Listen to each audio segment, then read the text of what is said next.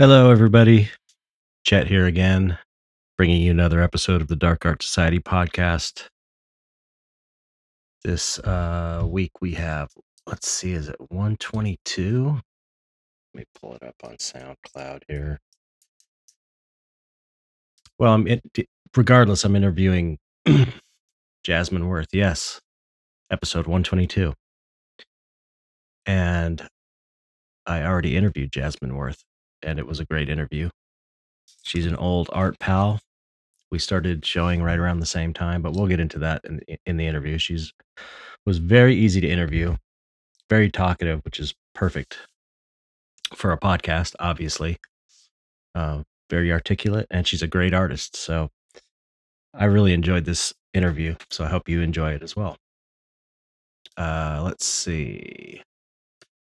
I'm still in the process of recovering from the administrator's show. Just a little update on my life. The show opened yesterday, and huge crowds at the show at the Bain Art Gallery in Australia. So that was kind of cool. Not a lot of sales yet, but hopefully that will come. So if you're interested, go to bainart.org, I believe, and you can purchase a piece because I'm not going to be doing a solo show for a year or maybe two at least because I am not getting in that position again. I can't do it. That show just kicked my ass, and I luckily I was able to put together a show that I'm proud of. I thought the work was great. The frames were great. It was, I was happy with the show, but it was not worth the physical suffering I went through to get there. It just isn't worth it to me because I feel like I probably took 6 months off my life that I'll lose in the end. Every time I do a show like that, I feel like, oh, I'm probably taking 6 months to a year off of my life. It's just too much. It's not worth it. It's not worth it. So it's going to be a while before I do another solo show. That's just all there is to that. But it's all good. Hopefully everything sells or most of it sells because I need it to keep the machine going. Other than that, I got an eye infection, an eyelid infection. Like the doctor didn't even know how I did it, but my eye started swelling up, and I'm on antibiotics now, so that's good. It's healing up. So I had another situation happen yesterday that was terrible. I don't want to get into it, but everybody's okay, and um, I can't complain. But I tell you, this has been a hell of a Mercury retrograde period. I know people talk shit about, oh, it's all in your head. Mercury retrograde is bullshit, which I used to think until I had a terrible experience, and then I realized it was during Mercury retrograde. And usually it's circumstantial. You could say, oh, it's Mercury retrograde, Mercury's in retrograde, and uh, you're creating these bad situations subconsciously or something. It's all in your head. But the things that happen are, for one thing, often I don't realize it's a Mercury retrograde period until after the bad things happen. And then secondly, they're circumstantial. Like I had nothing to do with it. Something bad happens to me that I didn't have anything to do with. So I don't know. I've had other Mercury retrograde periods where nothing bad happened to me, and I had all my friends telling me, "Oh, all this shit's happening to me." But I don't know. I'm in the crosshairs for this one, so I'm trying to lay low. I mean, the idea, as far as I understand it, the idea of astrology is that the stars are kind of is it macrocosm of reality, and so this is my understanding of it, and I could be wrong, but there's kind of like an energetic, like a fractal energetic flow of life, a series of patterns, like repeated patterns, life and life energy uh, follows a certain pattern, right? And so not it's not so much that the stars are affecting our lives as much as the stars and the planets show in a big way this kind of energetic pattern that is repeated throughout life. So you can look to the stars and go, "Oh, we're about to hit this area of the pattern that repeats, this kind of fractal pattern that repeats and changes a little bit." So it's not so much a people think, "Oh, it's the stars are influencing your life." It's more like, "Oh, no, I'm looking outside of my situation and looking at the energetic pattern of life." At least that's my understanding of it. I could be wrong, but that way it makes sense to me because I do believe absolutely that life flows in an energetic pattern. You know, there are patterns, there are ups and downs in life, and life is ultimately all energy. So anyway, that's beside the point. So yeah, that's been what's going on with me, and just like I said, keeping my head low, trying to get through this month. If you want to support me, you can go to patreon.com/chetzar. And I am going to be doing a pin promotion on there for people at all levels are going to get a free glow in the dark gas mask pin. And for like a month, I'm going to offer this. I haven't started it yet, but maybe by the time this airs, I may have happened.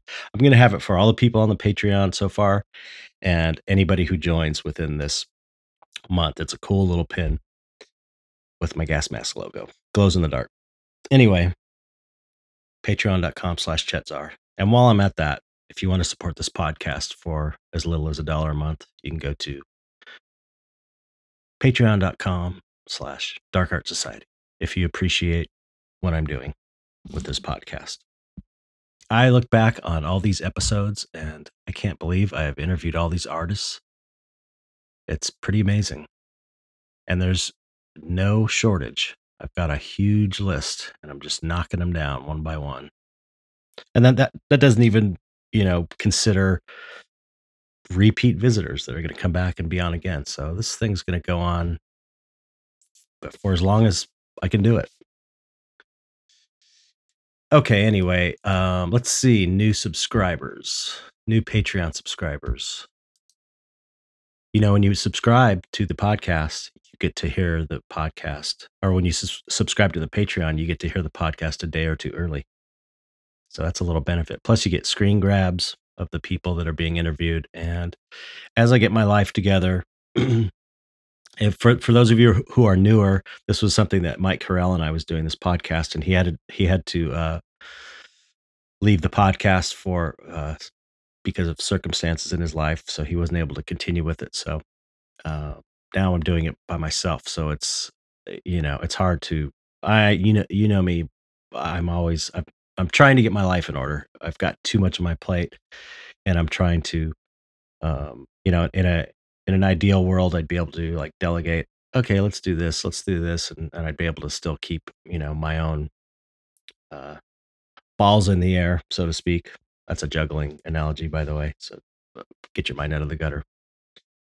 But I have to keep my life going and my career going and the money coming in. So it's just I'm trying to do everything as best I can. But I have a vision for this Patreon for the Dark Art Society as well as my own. And I'm working towards that and I will get there, but it's going to be great. And everybody who's been along for the ride will benefit for it ultimately, I believe, because it's going to be great. But I'm working on it. So let's get to the new subscribers. I think there might only be one or two. Let's see. I think the last one I said was Ben Corriveau last week. Um, yeah, that's probably right. We have Tom Luth. Thank you, Tom. You're making it happen, Tom. You're making this podcast happen. Same with Ramon Aguirre. Aguirre. My granddaughter speaks Spanish, and my daughter-in-law does speaks fluent Spanish. So I'm trying to learn how to pronounce things better. Agira. It's two R's. You get the rolling R. That's what my granddaughter told me, or no, my daughter-in-law. Anyway, I'll say it in the Americanized way. Ramon Aguirre, thank you so much for supporting the podcast. You and everybody who's supporting the Patreon are the kind of first line of support.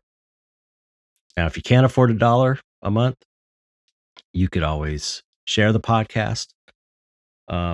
Like Jasmine Worth, who you're about to hear the interview of, she was kind of hadn't listened to a lot of the podcast. She was all into it and the idea of the Dark Art Society. And she mentioned, if you need anything, just let me know because she wants to support.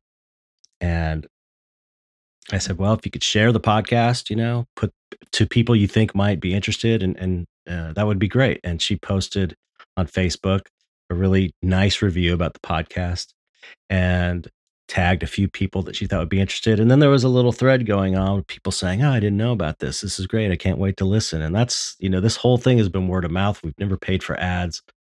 Not to say we won't, because that's one of the things I want to do with this Patreon money is to pay for ongoing ads just to get the word out. So if you can't support, even if you can support sharing, rating the podcast, anything you can do to get the word out, the bigger we are, the more listeners we have, the more we all will benefit because there will be more resources for us to turn into benefits for you as an artist or as a dark art fan. Everyone benefits from this. So, okay. Thank you guys for supporting. I appreciate that. Okay, let's get into the 5 questions, then we can get into this excellent interview.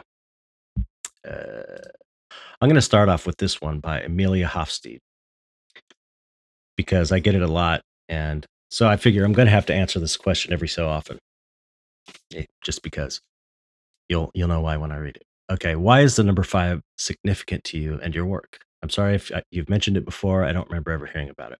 I'm definitely have in past podcasts. I don't know which ones, but the short answer is if you really want to know the in-depth story of the number 5 in my life, check out the documentary that Mike Carell made about me and my art and about dark art, really, because the documentary ended up being more about dark art, I think, than anything else and the influence of that in the world.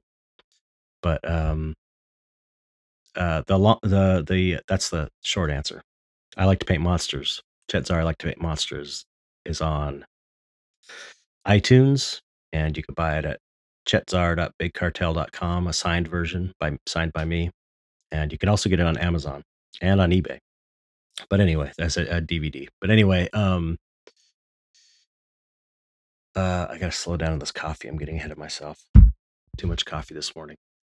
I'll say, I also say, it's the superficial answer is it's my lucky number. But truthfully, it's a spiritual number to me. How I arrived at the number, you should probably watch the documentary to get the full story. But what it means to me is to never forget what my purpose is, to never forget to try and be good and try and be a positive influence in the world. That's what it means to me. And so by putting it in all the paintings, it's like I'm constantly reminding myself, this is what what you're here for. You need to remind yourself and not forget the important things in life, what you're meant to be doing and just trying to make a positive impact on the world, really. So that's what that is. Okay. Michael R. Miller asked, this is a long question, but I'm going to answer it. Do you think artists will ever experience the same emotional response as a singer being exposed to the world for the first time? I have been watching shows like The Voice, and it gives me full body chills sometimes when they are singing. I also love it when they're super emotional, realizing their hard work has been finally realized. Maybe artists get a more drawn out version versus all the emotions at once. I think that's a good point because maybe we do get a more drawn out version, but I do think that, I know at periods of my life, I felt that like, oh, I've arrived or I've gotten to this point, this thing I always wanted to do, like the Ego Death show. that was one of those body chill moments when you see that thing happening. Although, you know, you have a different perspective than an outsider looking in. It's hard to separate yourself, so it's maybe a different experience. But I think you can get that with like a big show, or selling out a big show, or getting featured somewhere. There could be in the future a TV show featuring us on there. You never know. But just kind of reading over the question to make sure I answer it correctly. I don't know. I think it's possible to have that experience. I think because we're such a niche market, that it might, we're chances are we're not going to be on a dark art version of The Voice, and and that's where you get something like that, is a network show. But I don't I don't doubt that anything's possible, really. So you never know. You just never know. But anyway, where we sit now, I think we have opportunities to experience that kind of thing. But it's rare. It's a rare thing. It's not what most of us will ever go through, because out of all the people that wanted to be on The Voice, that were good enough to get on The Voice, and then get I don't really watch. I haven't. I've seen just clips. I haven't watched the show, but get judged and get positive reviews on the world stage. That's a rarefied position that's not for many people in the world, really. So I don't know. Hopefully that answers your question. Okay, Joey Edwards is going to get the last three because he asked a bunch of really good questions in a row. Okay, Joey Edwards, how do you feel about posting your art on Reddit? There are places such as r/art and r/creepy art that have large communities. As a professionally renowned artist, do you feel that Reddit is worth posting to? I probably should be posting there. I wasn't even aware of it. Reddit's a whole different animal. It's like there's Reddit people and there's people that don't know about Reddit. And I'm one of those people that doesn't really know about Reddit. I had a friend of mine who is on Reddit all the time try and line up an Ask Me Anything session. And I thought that would have been cool, but the people never got back to me about it. They said they were going to do it, the Reddit moderators or whatever, and they never got back to me. So that didn't happen. So I do have an account there, but I haven't posted. Some people have posted my work in there, and it got a lot of um, action. Stuff I did for Don't Be Afraid of the Dark. Some designs I did, they posted it on there, and I somehow came across that. Someone showed it to me, and it did get a lot of interest. So I think it's probably a great idea, and I probably should be doing it myself. I'm not snobby really when it comes to that. I think there's no such thing as bad promotion or too much promotion, really, if you're an artist, especially a dark artist. I would post everywhere. Um, there might be one person in there that's an interested buyer, no matter where you're posting, even if it's on like Deviant Art or whatever. So that answers that question. Okay. What's the best way? This is another question from Joey Edwards. What's the best way to legally be a professional artist? Sole proprietorship, LLC, something else? Why? Pros and cons. Well, I'm an LLC, and honestly, I don't really know the difference between being an LLC and being like an S corp or a C corp. There's all these different corporations. LLC is basically, um, at least in California. I'm not sure if it's different in other parts of the country. I don't. I think that's a is it a federal thing? I'm not sure, but anyway, an LLC. No, it's got to be a federal thing. An LLC is limited liability corporation or company, uh, and it offers protections. It basically, if something, it's probably won't ever apply to what I'm doing or what us doing as artists are doing. But let's say you painted a picture and sold it to someone, and the painting exploded because of some weird process you did, and blew up in someone's face and burned them, they wouldn't be able to sue you. They'd be able to sue your they'd have to sue your business. So it's like a kind of a firewall of protection, legal protection.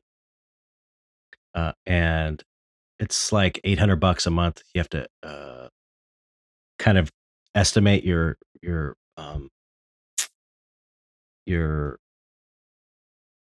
how much you earn. So you have to pay 800 up front a month, like, which I believe is like your minimum what you have to pay tax wise with that. Anyway, obviously, by the way I'm explaining myself, I'm not the person to be asking. I asked my tax guy, and that's what he recommended, an LLC. And I know some other friends of mine who have LLCs. I know that in corporations, you have to take like meetings and you have to have someone taking notes, minutes, and all this weird stuff. But LLC seems to be a good, it's what it seems like the easiest one to do too. It's pretty simple. So I say LLC, even though I don't totally know what I'm talking about. Okay, now the fifth question. Okay. What are your quantifiable measures for success? In a recent Q&A, you spoke about how you hadn't reached the level of success that you want, like you hadn't made it yet. From an outside perspective, it seems like you, in many ways, you are already there. That said, I can understand that as we grow in our career, our perceptions of success shift and evolve. Where are you now, knowing where you came from? What goals are you aiming for to hit that next level, and what are you doing to achieve them? Um, oh shit. My wife just came home. Hopefully this doesn't she's talking to someone. Hopefully you don't hear all that noise in the background. Um anyway, so I would say that okay, I thought I answered this question, but I don't think I have. It's not marked off. I usually mark off the questions I've answered. But I feel like um that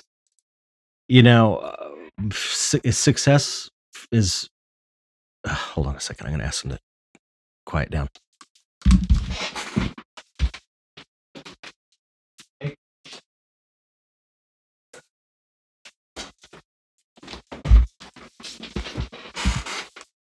Okay. Of course, the neighbor was just leaving when I went out there. Okay, so yeah, success is kind of subjective, really. For me, success is basically the the things I have going on now. A successful art career in the sense that I could, have an art show at a gallery. People support my work online. They like it. People know who I am because of my work. I'm able to sell things, and because I have a fan base, I'm able to sell to people and earn a living. So that is, I've got pretty much everything. I've succeeded in that respect. What I don't have at this point is, like, how do I put this? I don't have a lot of financial security really because I'm still at a point where the expenses are it's expensive running this whole thing, a business, and having living in California and having a house, paying a mortgage and all that business. So basically I want to be making more money so I don't have to worry as much about paying bills every month. That's the bottom line. So, and I believe I will get there. It could happen anytime. It could happen any day. Any day, things could change. I feel like I'm slowly progressing. I'm always climbing up the ladder. Things are always better than they were before. But it's funny. The more money you make, the more money it costs to make the money. So it's you move up a little bit, and your expenses move up a little bit. So it's kind of you're trying to outpace the expansion of your business really with your income. So, but having said all that, you have to define what success means to you. And then when you get there, you focus on it. And when you get there, you acknowledge it. But I do think that, I know some pretty successful people, and they are always, wanting to go further. So I think once you get there, you kind of reevaluate things, and your baseline becomes different. And then you kind of look further ahead than you were able to when you were first starting out. When I was first starting out, I used to visualize, because if you listen to the podcast, you know me, I'm a big proponent of creative visualization, or, you know, that magic kind of stuff where you're manifesting your reality through your thoughts and your concentration. And I would, used to do it hard when I was first starting, because I was like, I want this to work. So I'm super focused, and I would visualize myself being, how did I word that in my mind? Successful, a well-known, successful artist, maybe. Oh, well-respected. That's what it was. My mantra with trying to create this career was, I am a successful and well-respected artist. I think I don't even know if I said successful, well-respected artist. Which, I feel like I've got that. I feel like, you know I've got respect, and people know me, and definitely, I'm in the 1% of people who are making their living creating artwork, which is amazing. But like I said, I'm not all the way there, and I feel like when I get to a point where I don't have to hustle every month to pay the bills, I'll be as far as that'll be kind of like my baseline model of success, is when I'm, still working, because I love to work, I love to paint, I love to make art, but I don't have to work as hard every month, and that maybe I got a little bit of backup in the bank to cover some off months. Anyway, did that answer your question? I don't know. I hope it did. Anyway, thanks for the questions. Let's get on with the interview. I've been yakking too much coffee. Thank you for the support, and please enjoy this interview with Jasmine Worth.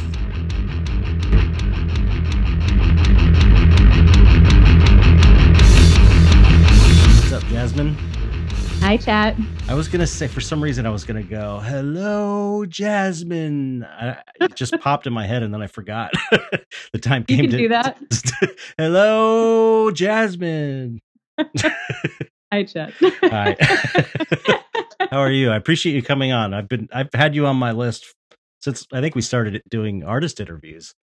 It's just, awesome. It's like, how do you choose? There's so many people on the list. It's just sort of like, oh, this person just posted something that reminded me, I want them on the podcast, and blah, blah. So thank you for coming on finally. Yeah, absolutely. Thank you for having me. Yeah. So you're down in San Diego, right? I am. Yeah. Born and raised. Oh, really? San Diego. Yep. Nice. Yeah. It's so weird that the kind of the dark art capital of the world is Southern California. You wouldn't think it. It's all sunny and beaches and nice weather, and it's where like most of the dark art comes from, I think. I mean, I can see it more in LA. I think people are always surprised to hear I'm from San Diego. That's true. Then they're surprised to hear I'm from San Diego, and then they're surprised I want to stay in San Diego. People, you know what? I know people from San Diego love San Diego. It's really beautiful in San Diego. Yeah. Yeah, I really do. I really like it here. And, but it is definitely different. I mean, I come up to the art shows in LA, and every once in a while I kind of have that moment where I think I should move to LA. There's so many cool people here. The art scene's so great. All my art friends are up here. Right. But yeah, my family's here in San Diego. I've got lifelong friends here, people I grew up with. So, yeah. And I stay. It's only what, 3? See, there's a dog interruption right here. I'm sure he'll mind in a minute. Jasmine was telling me that she was worried that her dogs were going to be barking, and I was like, this is a dog-friendly podcast. Already interrupted. Let me shut the door. Sorry. Sure, no problem. Dog. All right, you're staying in here for the whole interview. Okay. What was I saying? You were saying how far San Diego Oh is from. yeah, it's only like 3.5 hour drive or something, or 3 hour drive, right? I To would say LA, it's like 2 to 7 hours. Yeah. depending on the Yeah. traffic. Yeah. Yeah, that's true. Yeah. I remember one time I went to Comic-Con and I think it took 8 hours to get home. Yeah, that sounds about right. Yeah, it's like our Insane. one cultural art event down here in San Diego where I actually get to see a lot of, artists come into town. But yeah, hotels are mobbed. Getting out is crazy. Like, yeah, it's a pretty big event here. But yeah, I mean, on a really good day, my best days, LA's about 2 hours. Oh, that's good. Yeah. Yeah, I mean Yeah. that's the I mean, I live outside of LA. I'm in Monrovia, so I'm Okay. like 30 or 40 minutes outside of LA. And so Okay. I like that. I don't LA is too much for me. Yeah. So that living in San Diego is great, I think, because you're close enough to come in for a show Yep. and far enough away to be away from it all, and you're by the beach. And Yeah, yeah, it's nice. Yeah, I remember one of the shows I came up to see, one of your shows at Copro, one of the big group ones that you curated. And I drove up there and it took me 2 hours. And my friends and I were like, why don't we come up here more often? This is wonderful. We go to all these shows. And then we drove home and it was midnight and they shut down the freeway and it took us over 6 hours to get home. What a nightmare. Yeah, we were so exhausted. I was like, that's why. That is why we don't go to LA more often. If it was just the 2 hours, I say bring on the driverless cars. I'm ready for that. At least long commutes. I'm so ready to, just be able to buzz up to LA and see you guys without having to worry about a potential 5 or 6 hour traffic jam. Yeah, or jetpacks. Jetpacks will be cool for that. Just try to fly up, or helicopter would be nice. Yep. Little one Yeah. seater. So okay, we've been showing together forever, right? I mean, I think since 2003. If I wow, had to yeah, guess. that's when I first started. So Okay. Yeah. I mean, I officially started painting in 2000, and then I was in random shows, Cannibal Flower shows and stuff for the first few years, and I think I got really serious around 2005 when I maybe had my first solo show, I think. Yeah. So definitely been showing for a long A time. long So time. you've been a staple in the scene from the beginning. Thank you. So yeah, I think I had my first solo in 2005 as well. I would have to double check that, but yeah, I think we line up pretty closely on that. I remember getting the offer for my first big show. I was working at a record store here in San Diego called Music Trader, and it was just it was the typical record store experience. And I'm working, I get a bunch of people there, and then I get a call on my phone, and I see that it's Billy Shire. And I was so excited. I kicked everyone out of the store. I closed the store. I went into the office and I had this conversation with Billy, which at the time was just mind blowing to me that Billy Shire was calling me on the phone. And, he offered me a solo show, or I think maybe a 4-person show. It was a big show for me at the time. And oh my gosh, I was so excited the whole rest of the day. But yeah, so I want to say that was around 2005, maybe. Yeah. My first one was a 4-person show too at Copro. It was okay. Me and Dan Quintana, yeah, and I can't remember who the other two were. Oh, sorry, whoever you were. It's nothing personal. It's just my memory's terrible. So that picture I sent you of you and me and Dan Quintana, was that show? Because I know that's that a it good was question. Copro. Let me look here. Wait. No, that was at the show I did with my dad. When right. Worlds Collide. That was at L'Imagerie Gallery. Okay. Yeah, awesome. yeah, that was cool. Yeah, that was super cool. Wow. So okay, let's see. Let's get to the basic questions. Okay. Yeah, again, you're one of these. It's weird. Like I was saying this to, who was I saying it to? I don't know. A lot of the artists that come on, it's like, I feel like we're old friends because we've been showing together forever. We see each other at just about every show. But I don't hardly know anything about you really, because it's like, right. It's like we're all part of the same tribe, but I've never like sat down and said, how'd you get your start? Just, the usual talk, because right. it's usually kind of like you know how the shows are. We're all together hanging out and just having fun, and it's hard. Everyone's talking to everybody. It's like a Yeah. school reunion or whatever. But so now's my opportunity to find out about your life. So first off, were you the weird art kid in school growing up? Absolutely. Yes. Yes, definitely. 100%. Okay. Yeah. Point Loma High School. I was the weird art kid. How far? I mean, were you drawing at a really early age? I read. I was doing a little bit of research, and I read that you did an oil painting of Vlad the Impaler, like when you were 13 or something like that. Which is I did. pretty I damn did. I cool. posted that on my Instagram a couple of years ago because I found it. I thought it had been lost forever. And then I was going through some of my old, pagan witchy books that I had when I was like 12, 13, 14. And I was just kind of clearing stuff out. And I found this old painting, on a little canvas board, just like a 4x6 stuffed in there. And it was my Vlad the Impaler. It was the very first oil paintings Wow. I did. Yeah. When I was 3, I did a drawing of Fred Flintstone that my mom loved. And she stuck it on the fridge, and it's laminated somewhere. And yeah, I've always known I wanted to do art. It's never been, something that I questioned or wavered from. It was just more of a matter of like, how do you make a living doing that? Right. So yeah. So you had supportive parents with your art? My dad wasn't really in the picture. Stepdad was on drugs, pretty abusive. Can't say he was supportive of anything. Well, he may have supported you leaning towards dark art in that that regard unintentionally. Supportive in his own way. My mom was very supportive. Yeah, she was and still is very supportive. She usually goes to all my big, shows out here on the West Coast. If I have a solo show or a 4-person show, my mom's usually there. Cool. She got me through art college. She helped me with the insane amount of art college debt that I had. And yeah, she's always been very encouraging, even though she definitely, I'm sure you hear this a lot, but maybe doesn't understand the kind of art, that we do, but still very you know what? supportive. You should get her a copy. I'll send you one of the documentary that Mike made about me. I Like to Paint Monsters documentary because not to promote myself, but because he started making it about me, and then it ended up being more about what dark art means and what it's about. And it's really a good, like he showed it to his parents because they didn't get dark art at all. And after watching it, they were like, oh, I kind of understand this whole dark art thing now. That's awesome. So yeah, I'll send you a copy. I'll have to get her a copy, and I'll sit down and watch it with her because I've been meaning to watch it anyways. So oh yeah, cool. That'd be a good bonding experience. Yeah, definitely.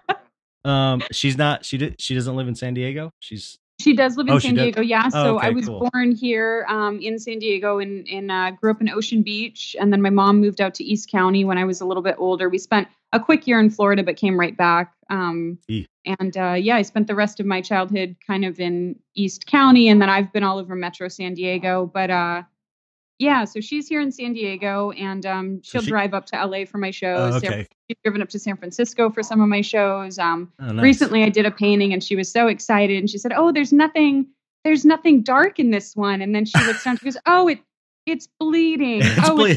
Its heart was ripped out. Oh, it's bleeding from the eyes. Never mind." Never mind. That's a good segue into the subject matter that you paint. I love your work. I love your paintings. It's like they're like religious iconography. How do you have a way you describe them or a term for them? Because it's very specifically you. It's like these saints almost. These stone faced female saints, kind of, or religious icons. Yeah, no, I don't bleeding know eyes. Have terminology for it, I guess, or a name that I call it. But I am very attracted to the idea of kind of like the sacred feminine, and this idea of the women, especially in a lot of mainstream, Christian religions and things like that, where they were maybe kind of took a backseat role, maybe a little subjugated to the more like maybe a little, just a little.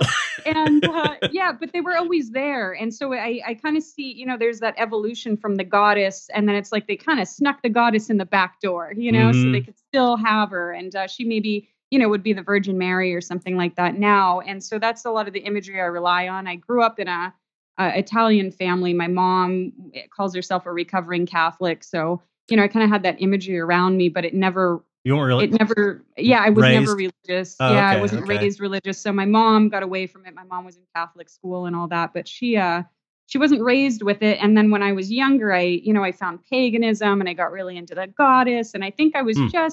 I was really trying to find a strong female figure. I kind of touched on it a little bit, but I grew up in a pretty abusive household. Hmm. And so I think kind of, always being at the mercy of a man that I thought was, more at least physically powerful than me. Hmm. I really wanted to find kind of a stronger female figure, and that kind of became, I guess, like a goddess figure for me. But then I just found it so interesting how she survived in so many male-dominated religions, Hmm. but kind of, as the Virgin Mary, or like I said, maybe a little bit of a backseat character. But then, you have like the cult of the Virgin and these groups that still worshipped her kind of as their main deity, Right. even within Christianity. So yeah, I find that stuff really interesting. And then I just that duality between women being subjugated, but then also, so powerful at the same time. Right. It's just interesting. Yeah, Yeah. it's interesting that maybe, I mean, to play armchair psychologist a little bit, that these women represent your mother in a way, like, because that's what she was to you, I Yeah. imagine, right? Like Yeah. she was in the you know, you being a kid in that environment is bad enough, and I think about this with my own mother and my biological dad, how she just dealt with this guy who was just, had mental illness basically and was abusive and psychologically. And it's just like, I imagine, I know how it was for me. And I just think, wow, it must have been really crazy for her. And so Yep. it's like, she's like this hero to me that she dealt with that. So maybe your paintings are in a way that as well. Like maybe she's the goddess underneath it all. Maybe. Yeah, I think so. I think some of my work I've attributed to her. So I've done a couple paintings called Mother or some variation on that, and I kind of see her in that role. But also, I think I see myself in that role so much Mm, because I felt very alone when I was a kid. So I really felt like it was me kind of. I don't want to say fending for myself because my yeah. mom, I always had a roof over my head. I always had food, Right. but I felt the I same still way. felt very vulnerable and Yeah. not safe. And so there were these things I would do to try to make myself feel safe. And so yeah, I think that comes out a lot in my artwork. And but also my mom played a huge role in my life. And so yeah, I have done a lot of pieces, Mother and things like that, where it's kind of my relationship with her and the relationships with the women in my life. I think a lot of that comes out in my paintings, definitely. Yeah. Yeah. Cause Yeah. it's all women you paint, right? It's all yes. That's cool. That's cool. Yeah, yeah. I have been saying for a while that especially the dark art scene is male dominated. So it's like, Oh, yeah. I the more women the better. So, Oh, awesome. I think that's important and important to have that in any male dominated field, really, Yeah. because there's no reason for it. So okay, I mean, when did you start doing these types of paintings? This whatever you call them, the Yeah, the the kinda I don't know, sacred Virgin Mary-ish. goddess, Yeah. Virgin Mary, Catholic. Sacred feminine-ish. Gosh, I don't know, it has been a while now. I would have to look back. I feel like I kinda go through chunks of things. So this has been a chunk of my art career for a while where I've painted some similar imagery. I think my style has changed a lot as far as my Yeah, painting technique, yeah, I've noticed but that. the imagery has stayed somewhat similar or, It's a little it, consistent. yeah, it seems like looking at your old work versus your newest work, it seems like the old stuff was a little more like distorted, and now the stuff looks a little more like proportionally, like a little more like Mhm. almost like using photo reference, and before you were just kind of going out of your head maybe. I don't know if you use Right. it or not, but more like they're a little more traditional portrait Right. now compared to some of the other stuff was you had weird figures that had odd, Yeah. weird shaped eyes far apart, or you know what I'm saying, right? Yep, yep. Yeah, yeah. So I kinda go more for that really old Gothic art Yeah, style where that's it. fingers were elongated, Yeah, things were yeah. thin, eyes were kinda spread apart. There was maybe some, just stylistically Mhm. different choices, and then I started kind of evolving a little bit more towards I wanted to do, well, kind of like you were saying, a little more representational with my figures, I guess. So yeah, I jumped ahead to that style of painting a little bit more, but yeah, the subject matter kind of stayed similar. So Yeah. I don't know exactly. I would have to look back. I do distinctly remember there was a show when I made that change, and my friends Stephen Daly and Dan Quintana, who we were talking about earlier, they Mm. came to it, and we all went out afterwards and we were talking about it, and they were very complimentary. They liked what I was doing, the direction I was going, and but that feels like ages ago now. So I know it's hard to keep the yeah. older we get. It's I was looking at some posts that came out from 8 years ago on Facebook the other day, and I was like, I have no, Yeah. in one Yep. way, it's like this frame I sculpted, and it was from 8 years ago, and I was like, that seems like it was, a couple years ago, and then it also seems like it was 20 years ago. It's Yeah. like everything is so just weird. Jumbled, right? Yeah, it's Yeah. just Yes. chaos. Absolutely. So, okay, but do you remember when you, one thing I hear from younger artists so often is how do I find my thing? How do I find my voice and what to paint? Do you remember a moment where you're like, okay, did you make a conscious decision? I'm going to do these female religious icons, or was it just something that just kind of gradually happened? Or It was a pretty conscious decision. So oh, cool. when I paint, I usually go through and I kind of research some things. I'll pick a theme, and I'll do some research, and then I really try to put a lot of that into my paintings, the things that I've looked up and learned. And I do remember kind of making a decision that I wanted to paint this what I saw is kind of a combination of all of the elements of like the evolution of the sacred feminine. Mm. So I do remember making a pretty conscious decision about that. I had been painting women, for a little bit, and they were kind of these goddessy figures. And then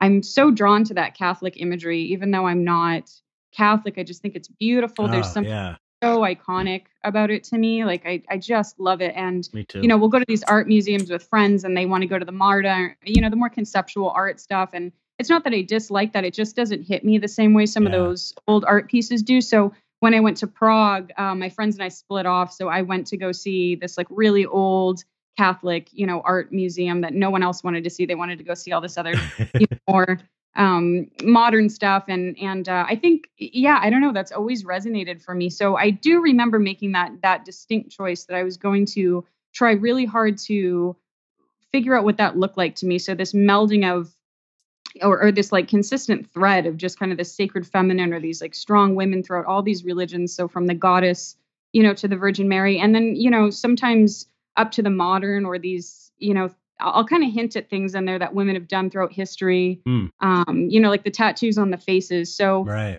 from what I understand, there's a little bit of controversy or maybe differences in cultures as to why women do that. But my understanding is in some cultures, women were doing that to make themselves unattractive to people that might come and rape them or Oh my enslave God. them. Wow.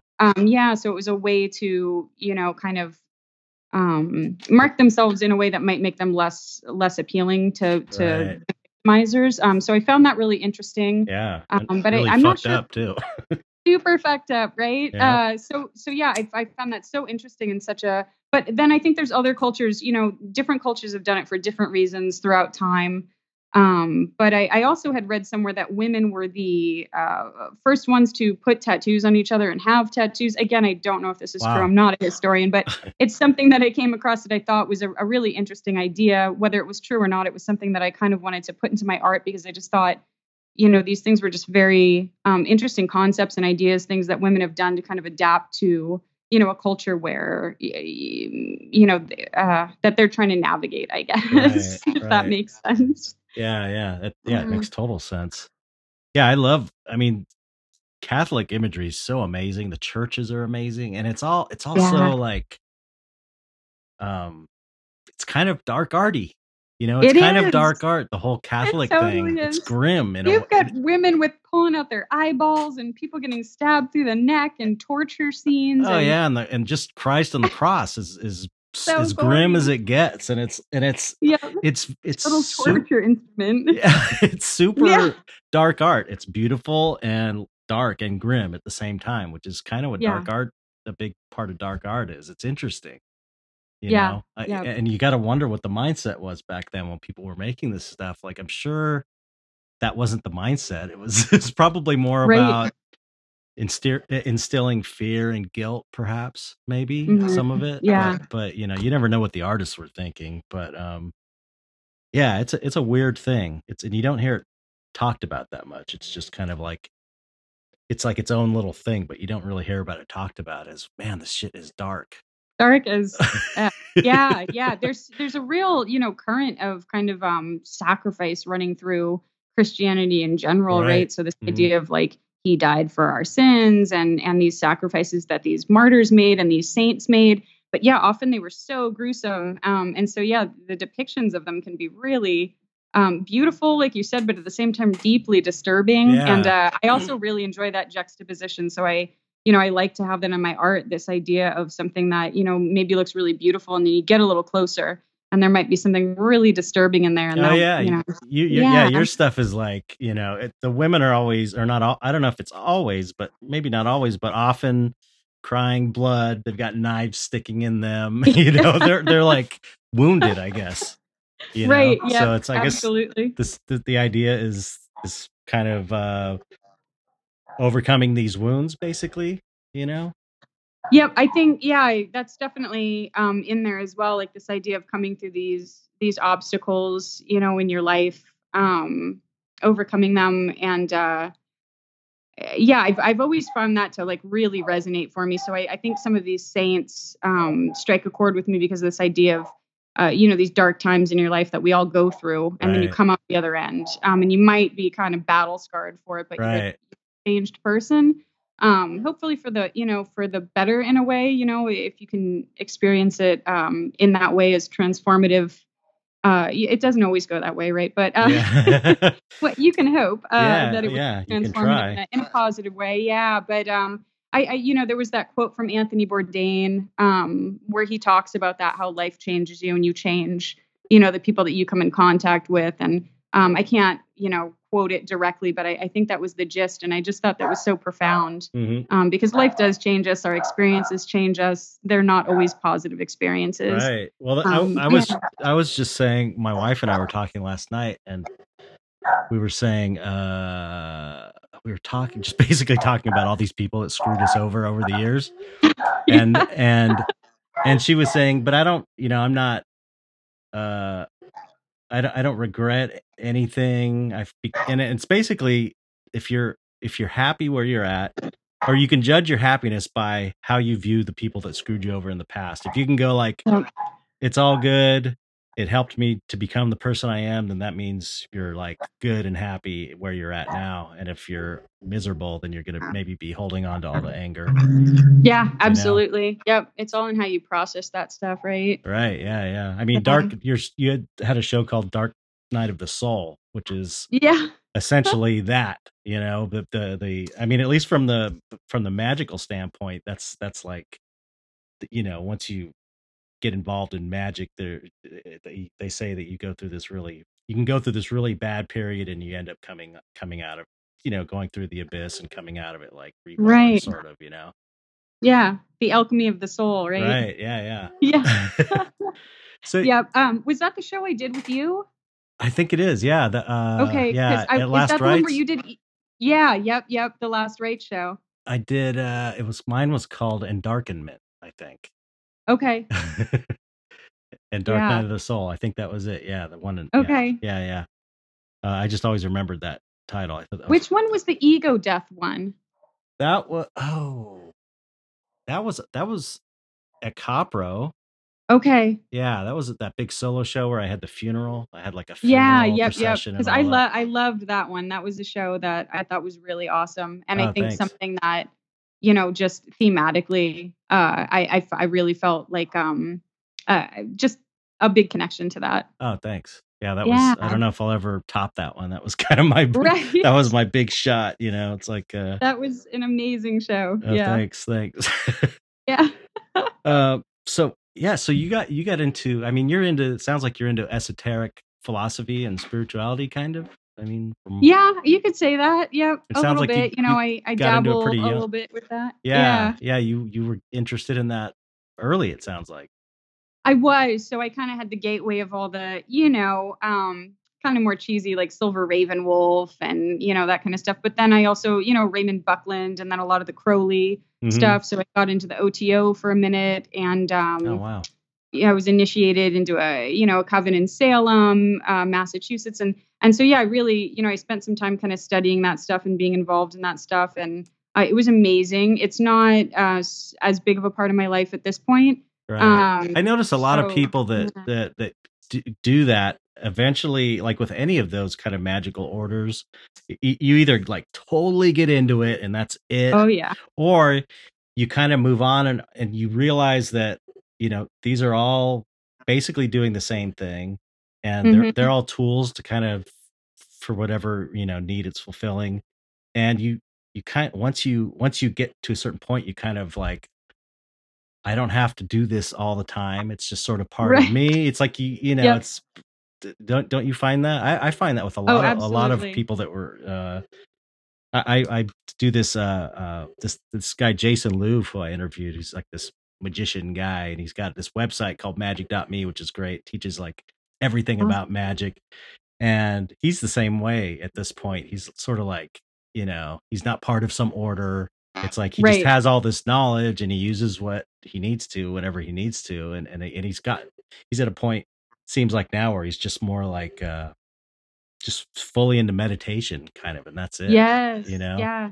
because that's the That's basis kind of of what I started gravitating toward. It's funny that you say that. That's what I started gravitating towards a little more lately. So I've gotten kind of into a little more of the meditation Mhm. stuff, the Buddhist philosophy. I really enjoy that. But also, it's a funny thing. I don't know if you know who Lon Milo Duquette is, No. but real famous guy in the magic scene, and he's right here in Orange County. And I kind of felt that way with him too. Like he's an older guy, and I went to go visit him. This was years ago, and he just had a really cool laid back, vibe about him, but all that stuff was still very much a part of his life. Right. But then yeah, same thing. I have friends and acquaintances that are very immersed in it. It's completely their life.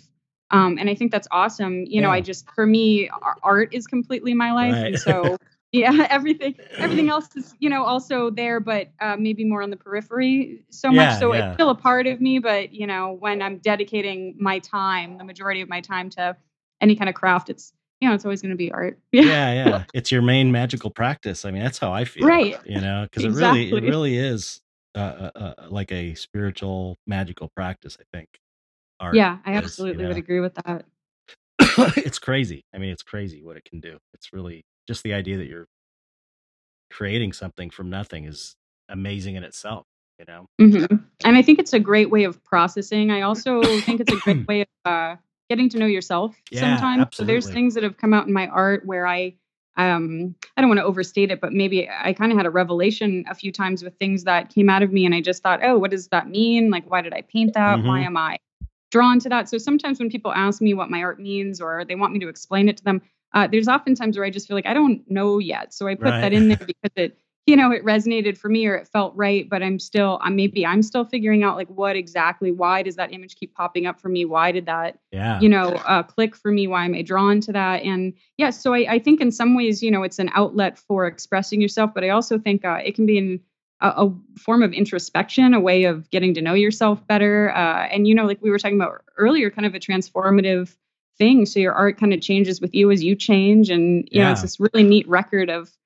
who you were and where you came from and where you're going. And Yeah, it's pretty yeah. neat. Yeah. So It's I think a lot of times we look back at our old artwork and we cringe because maybe it's not where we wanted it to be technically, or, maybe it looks a little ham fisted or a little, whatever it uh-huh. is that we think later. But I think it's really nice to have that record of where you were, at that point in your life to look back on. Yeah, yeah. It definitely functions on that level, but for me, and it sounds like it's like this for you.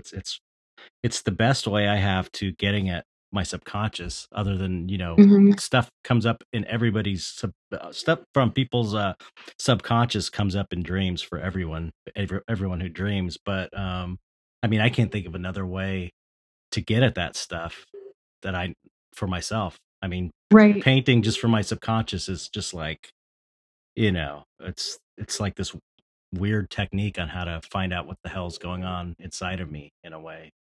Yeah. And No, absolutely.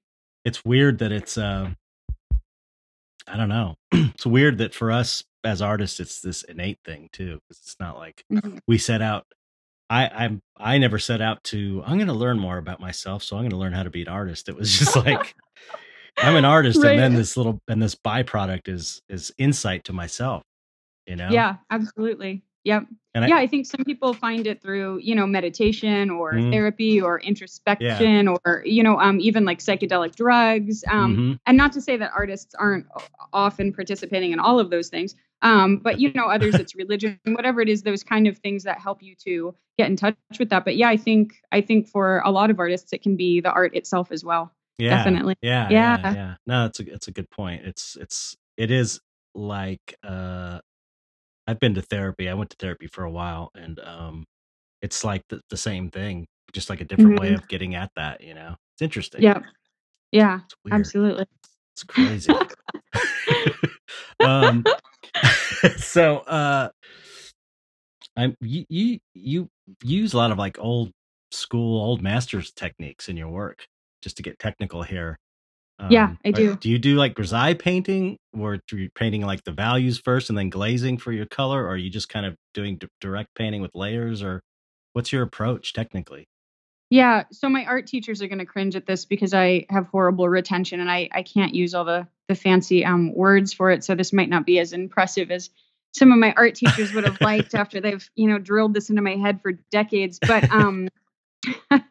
it kinda depends on the painting, so I've Mm, taken different approaches throughout the years. I think my last series I had done at La Luz de Jesus, I was doing a very, traditional approach, so I would paint the this, so I would do my value study, and then I would paint in this kind of like, it's like a gray and white mixture with like um, the green kind of mixed into the flush tones and yeah, I things to haven't create the done that contrast. yet. Yeah, I wanna do I that. love doing that. What It's do you know so what time consuming, well, but it's I've really d it pays off. I've done it with, like, lately it's been black and white and this cool raw umber that, Mhm. that works really well, or, yellow ochre, just something to warm it up.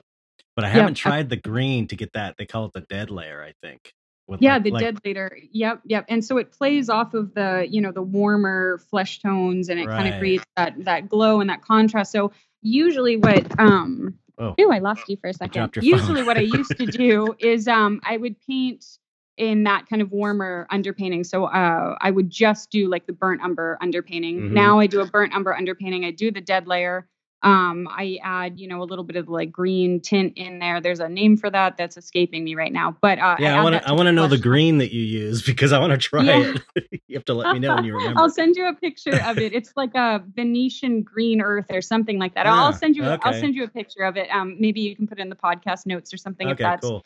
something you do. But like I said, I stink at terminology. I stink at remembering all this stuff. And if any of my art teachers listen to this, they're going to be so disappointed. But yeah, so I'll still do the burnt umber, burnt sienna mix, original like underpainting, like kind of the really thin layer in there, where that would be my first pass. Mhm, So with the terp and all that stuff, super thin. Then I do the dead layer. mhm. I let that dry completely, and then you go in and you start glazing. And so with the glazing, obviously there's no white in there. You're kind of people use all sorts of different mediums. I know a lot of people now use like the Gamvar or like the fine detail liquid, things like that. So those are more modern, versions Mhm. of Galkid. things. There's debates as to whether Galkid, right? Yeah. So there's debates as to maybe some of the archivalness of some of this stuff. Liquid, especially, I've heard it come into question. But I know, yeah. So I'm a liquid freak too, I use liquid. me too. I love liquid. That's what I use. So yeah, so then I'll start glazing my colors in there, and then I'll do a couple refining passes where I, start popping in highlights. I tighten Mhm. things up, I glaze things back. So it's a really long process. And then sometimes, so I did when I did like a big long art school thing for a long time, and I still, dabble with that. And What do you mean an I art did a school lot. thing? I did, I got my bachelor's degree. I went to Laguna College of Art and Design, and then I went to a couple different ateliers. I went to Watts Atelier, I went Oh, to wow, Studio really? Second Street Atelier. Yeah, and then I've done a couple workshops Hmm. where there were, some really amazing artists that I got to study with doing those workshops. I did one in all the way out in like Colorado and stuff. So everyone was teaching different techniques and different ways of painting. So a lot of the ateliers here teach the direct painting, the wet and to wet Right. painting. So sometimes I just like to do that where I Mhm. do a much more direct painting. Oftentimes if it's for an art show, I'll still do an underpainting. So it won't be a complete like alla prima painting Right. style thing where I just lay, Do knock you it all do out. you like But do you like to let your underpainting dry before you do your subsequent layers? I do, which I I do don't think too. you do, right? Oh, No, no, you I do. do. Okay, okay, okay. I do it both ways, but I prefer that my preferred way is to let the underpainting dry because it's fixed, and you Yes, can't mess it up and you can't push too hard and right. wipe the paint away. Yes, and I've had trouble with it muddying my colors, Yeah, right. before also if it starts to mix too much. So, yeah, so I definitely do that. I let the whole thing dry and then I go over and depending on what mood I'm in or what my deadline is in or what I want the finished look of the painting to be, I'll mess with these different styles, but almost always there's some old master technique that I either looked up or I was taught. Hmm. I've picked up books along the way, where you kind of can like the painting techniques of old masters, things like that, and then Hmm. I'll try them to see what ones I like best. Right now, I'm using a Riley method of painting. I haven't heard that Um, one. yeah, so that one's pretty interesting. You kind of set out these values. So you essentially it's almost like a Zorn palette, Hmm. where you have a real limited palette, but then you set out your value range for each color. And then as you go along, you kind of go across, always staying within the value, blah, blah, blah. There's a whole thing. You can look it up No, online. yeah, no, I'm just writing it If you're down. interested, but it's the Riley painting method. So he also has the Riley abstraction, which is a way of drawing the figure, which is really awesome. Hmm. It's a way of breaking the figure down. I highly recommend that to anybody that hasn't heard of the Riley method for painting. And it's kind of hard to find notes on the painting method here in San Diego. We do have an atelier that teaches that once in a while, but if you just go online, sometimes it can be a little difficult to find that. So I know there's online classes for it. Hmm. But it seems like the Riley abstraction for drawing is much more accessible. You can find that online pretty easily. Okay. Yeah. I'm So it's, writing that. it's like the Loomis thing and all that stuff where they kind of break things down into these simplified, well, I don't want to say simplified because they're really hard to learn, honestly, but Yeah. they just break it down into rhythm lines and the ways things kind of interconnect and lock, so that you can have like a, solid anatomy, which anatomy's never been my strong point. Yeah. So, yeah. You wouldn't know it, but I mean, I Oh, guess your thank figures are you. all cloaked and wearing Yeah. long flowing robes, so I wouldn't know. Yeah, there's so many people out there that are just so amazing I at know. figurative drawing and painting. It is mind blowing to me. Who's that artist right now? I'm obsessed with Will St. John. Will St. Will John, St. I don't John's know him. paintings. Oh my gosh, I could just stare at them for days. He's so good. Really? Um, I'm gonna look him yeah, up. yeah, check him out. A lot of them either tend to be out of New York or Asia. I've noticed. Hmm. Yeah, you've noticed that too. Yeah, there's, Yeah, yeah, yeah. yeah, That's the figurative scene, the figurative art, kind of traditional figurative art scene is totally a different thing with guys like yeah, Sean Cheatham and yes, I love his Jeremy work. Lipking. Yep, These yeah. guys are just amazing. Yeah, Um, phenomenal painters. Dave Yep. Casson, sorry, Hassan? David Okay, yep, Casson. yep. I interviewed him on Yeah. the podcast. So, Yeah, I saw that. I'll have to so I went up to see him do a lecture at my old school at Laguna College of Art and Design, and that was really neat. I hmm, like his stuff. I think my favorite is when people marry their figurative art with their conceptual stuff. So maybe like Michael Husser would be a good mm-hmm, example of that, where, yeah. have you had him on yet? No, Oh. I want to have him on. I've sent out a message through a contact for him to come on, and I haven't heard back. So I Yeah. should hit him up on his Instagram. Actually, he's kind of reclusive though, so I don't know if he'd be into it or That's what not. I hear. Yeah. Yeah, I don't know. Something about that really speaks to me. So I think as artists, you and I can probably both, and any artist could nerd out on the technical aspects of just a really well executed figurative painting or portrait. But to me, it's just it draws me in so much more when there's also a concept there. Yeah, yeah, for sure. Maybe, yeah, yeah. So adding that, like, and not to say that figurative artists don't have that at all, but sometimes an academic study can just blow me away on a technical level. But even someone, I mean, I guess arguably maybe Frida Kahlo, you could say wasn't technically the most Hmm. amazing figure painter. I hope I don't get shit for this. I'm sorry, Frida, but maybe she was No, I maybe agree. I agree. but I still appreciate her work maybe sometimes even more because I think a technician can really just nail a figure painting and it can be amazing and you can just nerd out on a technical level. But what she did for art on a conceptual level is Yeah. just, it's amazing. And I think there's something there to really be appreciated that resonates more for me, I guess, than some of the more technical stuff, just Right. purely by itself technical. Yeah, I like Roberto Ferri, that Italian. Yes. He's a good example Amazing. of doing these Yep. incredible technical, like Bouguereau level Yes. technical stuff, but he's also got this weird surrealist Yep. element in And a there. little dark. His Yeah, stuff's a I little know, dark, I some of know. it. Yep. I love his work. He's Have you so heard of good. Nicola Samori? I don't think so. He's also an Italian painter, and I probably butchered his name, but I got to write all this down. Okay. You give me all kinds of stuff to write down. So yeah, Nicola Samori, Okay. out of Italy, and he's possibly, him and Odd Nerdrum are probably my favorite contemporary painters. So I don't necessarily aspire to paint like them. Dan Quintana too. I mean, that guy's just killing it. I love Dan's work. He's great. Yeah, but you, of course, I love Chet Zar's work. I've been a fan of your work. I can't even tell you. I remember the first time I got to meet you, I was so excited. And I asked you to take a picture with me. And when I went through my old pictures and I was trying to send you old pictures of us, I was hoping to find that one because I probably just looked like a kid in a candy shop. I think I was like 18 years old. I met you and I had this big goofy grin and I was so excited to be meeting Chet. That's so cool. Wow. Yeah, that doesn't make me feel old at all. No. I was 18. I think you were 19, Chad. Yeah, right. No, that's cool. I appreciate that. Yeah, absolutely. Do you hear the dog snoring in the background, by the way? I do not. Okay. I'm wondering if it's we can edit it out if because we're on I like it. I have a Boston Terrier that is a champion snorer. It is it's nuts. I love having a snoring dog in the room just when you're painting or something. It's so cool. Right. It's so comforting. Yeah. So I mean, how do you feel about art school?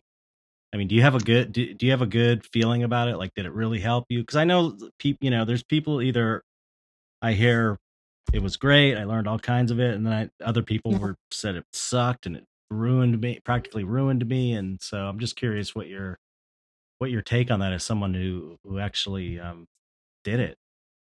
Yeah, I have really mixed thoughts on it. So if it wasn't for the price tag, I would say I loved it completely. It cost me so much money to go through art school. Yeah, it was a phenomenal. I mean, I was almost in the six figures. Yikes. To then leave and just still have my minimum wage job at a record store. Oh my God. Yeah, it was kind of tough to do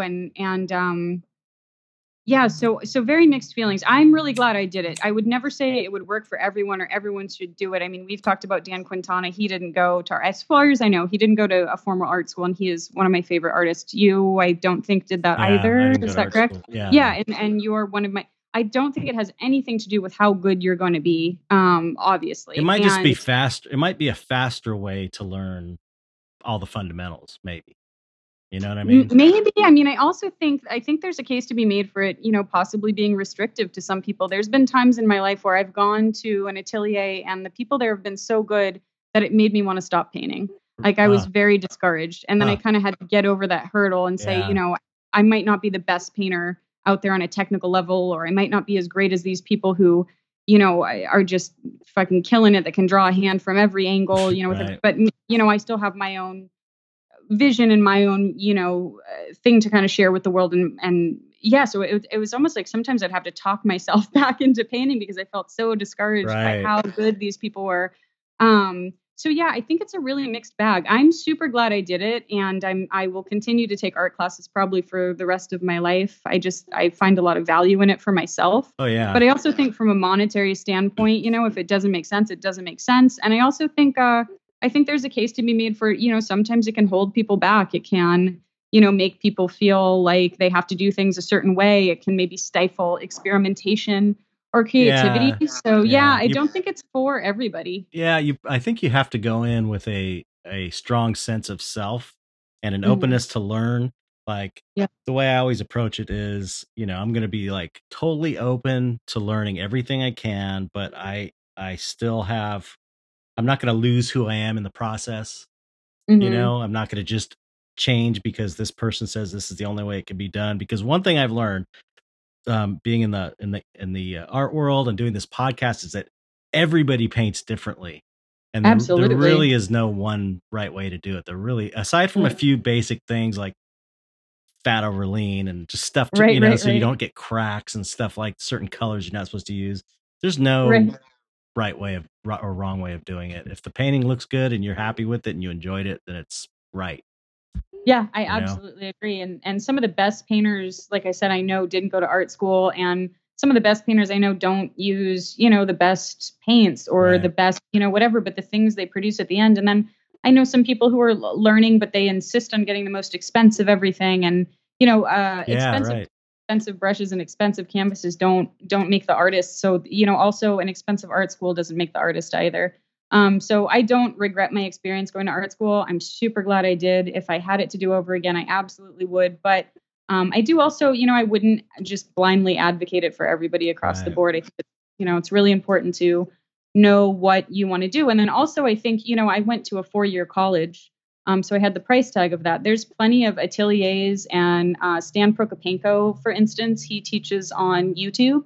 Mhm. He's a Well, what's phenomenal that name artist. again? Uh, Stan Prokopenko. So his Prokopenko. Okay. yeah, so his YouTube is Proko, Oh, that's Proko. funny. Yeah, someone just sent me Yeah. that like this week. Someone sent me a link. Yeah. Yeah, that's So funny. he's And he's phenomenal. got like a million and a half followers on YouTube or Yep. something. It's crazy. Yeah, and he's just given this information away. I Yeah, mean, it's you amazing. can also do his paid stuff. So once you get through his free stuff and you're ready for the next level, or you just want to immerse yourself in the course like right to begin with, he's got paid courses, but they're very I say affordable subjectively, right? Some people don't have the money for that either. So, but he also offers free stuff on there, which is phenomenal. So if you have an internet connection, or you have access to somewhere where you can get online, then you have access to this amazing amount of information out there for Yeah, free. that's that's Yeah. that's what I've been saying recently on one of the podcasts. It's like there's it's probably the best time to be an artist right now, because Yeah. you can pretty much everything there is to learn is online somewhere. Yep. Like Yeah. every technique, every different, whether, and a lot of it is free on YouTube. I mean, just on I just interviewed Sam B last episode. I don't know if you know Oh his yeah. stuff. He he blew me away because he's only been painting for 4 years, which is kind of Oh insane. my gosh. But he Wow. learned everything off YouTube. No schooling, no, Wow. just watching videos on YouTube. And I was like, that really proves my point that, if you have the will to do it, he just sat there and watched videos, studied hard, Wow. and just, Yep. did it. You got to have that kind of like determination, because it's Yeah, hard. you have to want it. Yep. That's the Yeah. thing. It's hard. It's not easy. And so you have to No. really have that like inner thing that's like, I'm going to do this no matter what, you Yeah. know? That's phenomenal. Yeah, I love that there's access to that much information. It's I amazing. also Yeah, I love that we can all see what we're doing too. So I Right. mean, I think that can lend itself to people ripping each other off, or maybe, I do think there's a line between influenced by or inspired by and just Hmm. straight up ripping people off. So I've heard the argument that having this much access to each other, especially in the tattoo world, like it often breeds this culture of just ripping each other off, doing the same thing.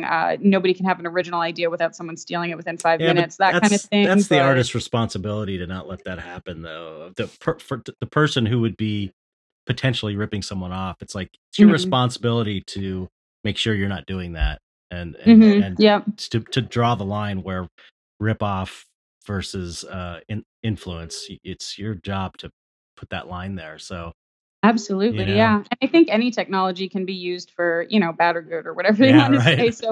So yeah, I mean, I think there's a huge amount of positives. I do hear people gripe about it, because of that stuff. But yeah, like you said, it's basically that individual's responsibility. And I will say sometimes when people are just starting out, maybe they don't realize where that Yeah. line is, and so they inadvertently do that. They think that they're being inspired, or that they don't understand what might be wrong with that. So Well, that's sometimes it's innocently done. yeah, and in that case, it's like such a huge part of being an artist. Like and it's not, I don't think it's stressed enough, is developing your eye, Mhm. to be able to wait, listen.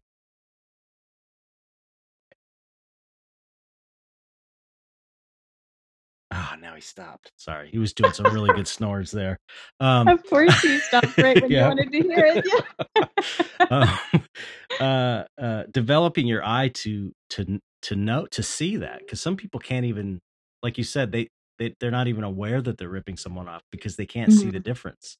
Mhm. Yeah, And absolutely. training your eye is so huge, and the only way to do that is really just by looking at a lot of stuff that is good, like the kind of time tested old master stuff, Yeah. saturate your brain with that, and so that becomes like the baseline of what is good, what is right, and Yeah. then start bringing in the contemporary artists.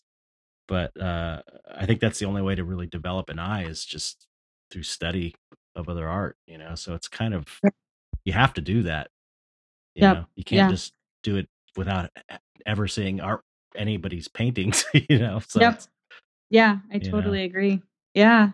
that's kind of one of the issues I have with some younger artists who will latch on to maybe a contemporary artist and use that only as what they Right. see as good, because sometimes an artist is great except for hands, or except for one thing they always fuck up. And Right. the student is kind of looking at that like, well, this guy did it, so it must be right. That's why I'm always Right. like, go back to the masters, because they did it Yep. better than we'll ever do anything. It's already been done as good as you can do it. So go to there, and then you have the thing that you have to offer is your voice. Right. That's the important thing, because they can't have your voice. Nobody can have your artistic voice.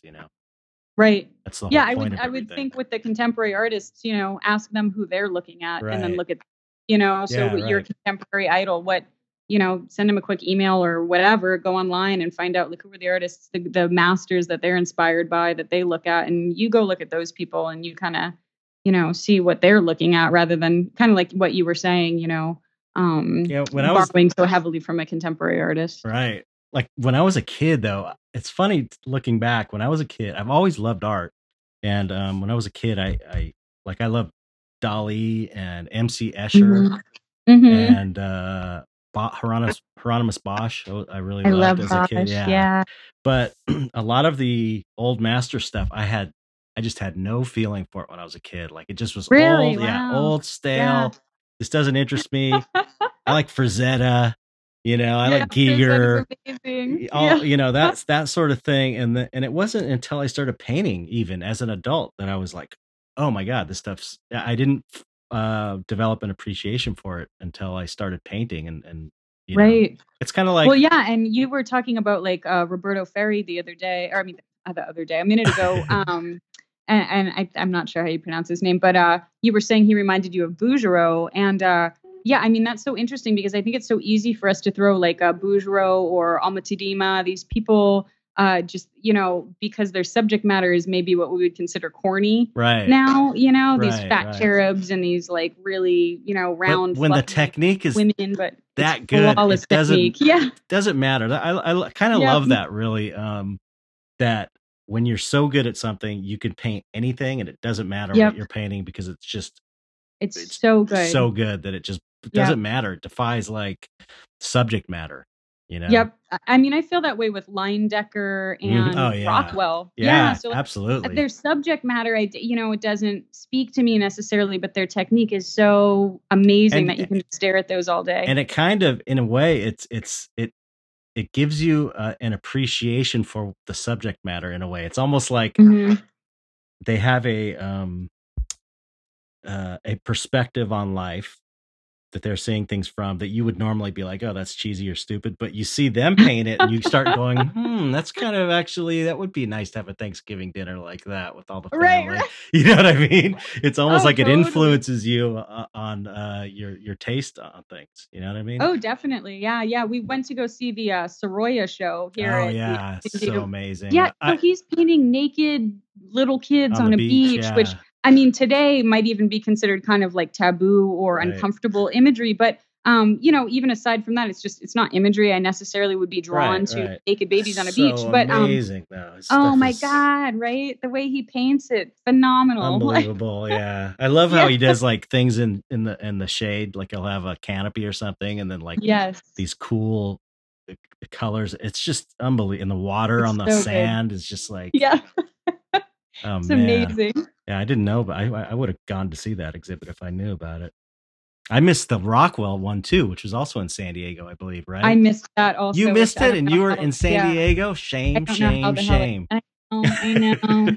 I know. I Yeah, I don't know if that one was in San Diego, but I know it was at least close enough that I could right. have I knew it I was could like have 3 gone to hours it, away wherever it from me. was.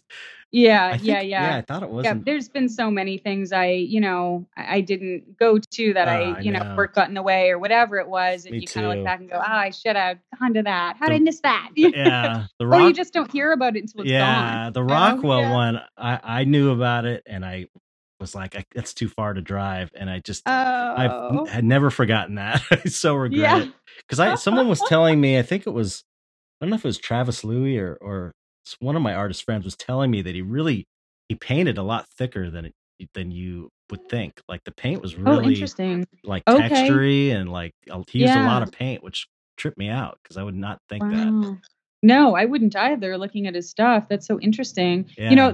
That booth at Comic-Con that I love where they sell, the originals of some of these artists and yeah, you get to see like they had an original Frazetta last year, so you get Right. to kind of see how they painted and so many of Frazetta's paintings you can kind of see the canvas peeking Oh, through, I which is know. I love yeah, that. because he was like fresh job in it, like super cool. So yeah, I mean, it's a different experience to see art in person. Oh, for I sure. advocate that for everybody. And anytime I'm in a slump, like a creative slump, I always just get my ass out the door. And we have a free art museum here called the Timken. And it doesn't really change or anything. They keep the same exhibits, but it's free. So you can just run down there and look at some amazing art. And I mean, at least for me, I feel inspired again and I can Mhm. go back and paint. So That's yeah. what I say as well. It's like that's the one of the number one things that inspires me to paint is seeing a good art show. Like when I'm at a Hmm. good art show at Copro or wherever, if the Yep. paintings are good, I pretty much just want to leave and go home Yeah. and paint. Go It's home like and this paint. urge, like, I gotta go paint. I wish I was Right. Yep. could teleport. Okay, wait a minute. Don't say anything. God, he was just doing this great snores. God, I swear it's like he knows he's listening to me. Oh wait,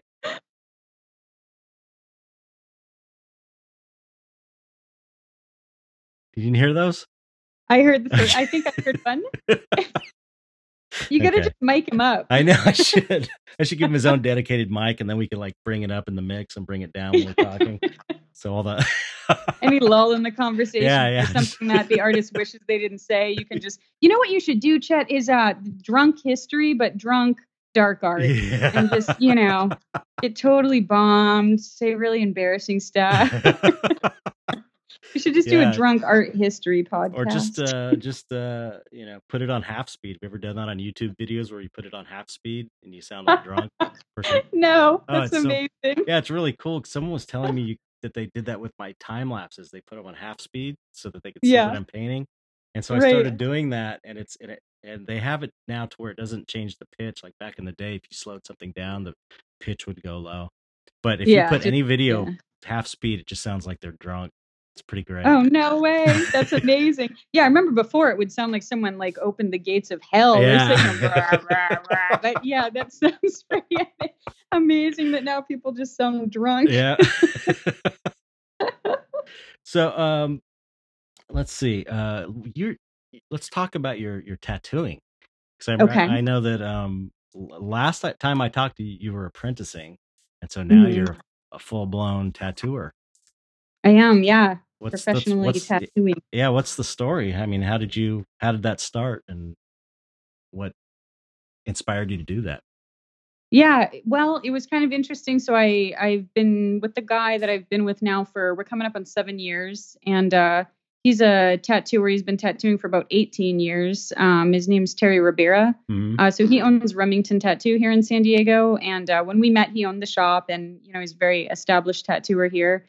And maybe I don't know, a couple of years into our relationship, he offered to apprentice me, which he doesn't offer to apprentice anybody. He doesn't Mhm. want to apprentice anybody, but he offered to apprentice me. And the funny part is I turned him down You're like, because "Nah, uh, whatever." I did. Yeah, I was like, I don't really like blood, and I worked retail for a long time. I don't know if I want to deal with people on that level. I really like painting, and I just don't want to do that. And his kind of stance was, well, I'll teach you. You just learn how to do it, and if you don't like doing it, you don't have to do it. And I Right. thought, oh, all right, okay, then I'll give it a shot. And it's really funny looking back because now appreciating how hard it is to get an apprenticeship Yeah, and yeah. how lucky I was to have someone so good offer me an apprenticeship. It's funny and also I cringe when I Yeah. think about It's stupid funny me and saying, I cringy. don't know. Yeah, oh gosh, that makes me feel really like this poor guy, thank goodness he stuck with it and pressed me to do it because Yeah. otherwise, I don't know, he could have just said, well, screw you then, I ungrateful. feel that way now for myself because I had so many tattoo artists pushing me and offering to teach me like big name, Oh yeah. and I was gonna do it, and I just was like I can't I can't take afford to take the time away from my painting. Plus, I'm Right. Yeah. already It is time consuming. 100% satisfied painting. I feel like so satisfied doing that I don't feel like I Mhm. need anything else, you know? Yep. And it's Yeah. creatively, but mainly it was like I figured it would take me at least a couple years to learn how to do it, and I didn't have a week to give up Right. to learn Right. how to do something like that, and I just felt like I don't know if I split my attention. How could you learn something and then still be I don't know. It might be different No, I if totally agree. I mean, I just view it as another art yeah, it form. So I was absolutely. just, I got to take some of the things I already knew and apply it to tattooing, but also relearn a lot of things and learn a completely new art form where some of the things that I thought I knew just don't apply in tattooing. But I also think it helps in my situation. We live together, we're in a relationship. So it wasn't like, again, I'm very grateful I had a unique situation like that, but it's not like I had to paint for 8 hours and leave and try to do an apprenticeship. And Right, when at you're some apprenticing, shop where you don't know everybody and right. they're all Yep. hassling you and making you Yeah. take the And you're, trash the out and rookie being a apprentice, dick they're to making you, you, and yeah, 'cause I've heard exactly. nightmare Yeah. stories of apprenticeships, like, they treat you like Oh, shit yeah. and Oh, yeah. Yep, yeah, I've heard a lot of, and again, very grateful, but I didn't have that experience. That's good. He was very, uh, I think just he respected me as an artist, and I respected him as an artist. So there was never that like, oh, you're my underling, and Right. But there was very much you don't know what you are doing, and you need to learn how to tattoo. So don't come in here assuming that because you know how to paint, these same rules are going to apply to tattooing because Right. they don't. No. And yeah, It doesn't so apply it to was anything. right. I've tried it Yeah. enough, I've done it a Yeah. few times, it's like, this is not like any other thing I've ever done artistically. It's totally different. Yeah. It's not like pen and ink, it's not like painting, it's not like drawing, but it's Yep. kind of like that, but it's still totally different, I think. So different. And there's no eraser. The first couple times I Yeah. tattooed somebody, I stopped my very first tattoo on my cousin Linda. She will not let me live this down to this day. I stopped because I thought I was going to throw up. I was so nervous. I was like, I have to stop. Yeah. So I'm going to barf. I need to leave, and I finished the tattoo and I got through it and it was fine. But now to this day, like every once in a while, she'll just say, oh, nice tattoo. Did you get through that one without barfing? Yes, thank you. Uh, so, um, but yeah, so I've been doing that. I think I've been tattooing professionally. I want to say around 3 years now, and maybe a year long apprenticeship with him. And there's still so much to learn. I feel like, and maybe you feel this way too. I feel like with painting, I'm never done learning. There's Oh, always so much absolutely. more. Yeah, and tattooing, I feel like it's another one of those things that's a lifelong endeavor and I'm always going to be learning and Mm. there's so many phenomenal tattooers out there. San Diego is just a hotbed of amazing tattooers and so many people to look up to and it's interesting because my tattoo style is entirely different from my painting style. You would never Oh, think really? the same person. Yeah, totally Wow. different. I don't think you'd ever think the same person did them. So, Right. really colorful, really bold, I'm Wow. a big advocate of, black outlines and bold color and Huh. simple tattoos. I So really just, is yeah, do you like do, that like, approach. traditional type tattoos, or what's the kinda style you do? Yeah, neo-traditional? Oh, okay. Yeah, yep. So, It's kinda very like a new spin on oh, traditional. okay. So it's very Yeah. graphic and heavy outlines and stuff like that. Yep, yep, yeah. So neo-traditional has like a range. There's a lot of different, kind of like how our dark art, lowbrow, pop surrealism, all Right. that stuff. Like it falls into those umbrellas, but that's a wide range of things. So you've got neo-traditional artists that might not look anything like each other, and if you're not a tattooer, you might not see the similarities or why they would all be neo-traditional. But yeah. So for the most part, I would say outlines, a lot of color, but there's a lot of black and gray neo-traditional artists as well. But yeah, if I had to like put a label on myself, I think that would be it probably. Oh, cool. Okay. Yeah. And so, Yeah. do you get the same sense of satisfaction from that you do tattooing from painting creatively? No. No? That's an honest answer. I like that. Yeah. No, I love tattooing, but at the end, it's kind of a hybrid and oftentimes a compromise between my idea and the client's idea. Oh, So yeah. I've been really blessed with a clientele that for the most part, really likes my style, really likes my approach, and 99% of the time lets me do what I want. But it's still within their parameters. So they'll come to me and say, I want a Right. ferret with a banana, Yeah, or I it's like want, it's like a sloth, or yeah, it's like every painting is a commission in a way. exactly. And I Right. don't do commission painting. So that was part of the reason I Wow. just thought, I don't know if tattooing would be a great fit for me, because with painting, I've done commission paintings. I don't do them anymore. And I haven't done them for a long time because I didn't like having to alter my art to meet someone else's expectations or vision. Absolutely, yeah. And maybe that's part of what was holding me back a little bit in just so I was living as just a painter, but I will say it was tight financially for me. And a lot of my friends that do really well do a lot of commissions. Right. And I did several, and I just had such a tough time with them. And I really felt like I was making such big compromises on my art, and I just kind of stopped taking them. Right. So Yeah, if you with want the it to be tattooing, if you want it to be this way, fucking learn to paint yourself. right. Here's a brush, here's some oils, you do it. Yeah, so I don't know. So with tattooing, it's interesting because I went to school for illustration. That's what my major was. Oh. And so I get to use my illustration skills. So I've Oh. never done an illustration job in my life. I went right into the Uh-huh. gallery world. So it's kind of funny that I have an illustration That's degree, funny. but yeah. That's what I would take that probably. If I went to art school, Yeah. I think illustration suits the kind of artwork I wanted to do. It's the artwork that I do, really. Yeah, no, I would agree. Yeah, absolutely. Yeah, so yeah, that's I guess it is kind of more of an illustration type of uh art in a way, tattooing. I think so. Yeah, I do. So, you meet with your client, they tell you what they Mhm. want, you draw it up, they have an opportunity to make some revisions, hopefully not, but sometimes they want some changes, you make those, and then, you tattoo it. So yeah, it's always a hybrid kind of your spin or your take on their idea. Right. And then sometimes, with their revisions, which every once in a while, a client will make a revision request that I think actually looks good or maybe even better. But I would say 99% of the time, I just kind of was like, well, I think it would look better the other way, but okay. Yeah. So, That's the thing yeah. with commissions for myself. It's like, for me, it's like, okay, I have to put my ego aside and I have to Right. listen to the idea, and but I have to admit if the idea is better than what I had too, because that's hard Right. too. Yeah. Because it's like you think that this is my thing, and so I try and really be fair about it. And if I really Yeah. don't like it, I just will say I don't think this is a good idea. But Yep. if I do like it, I'll do it. Yeah.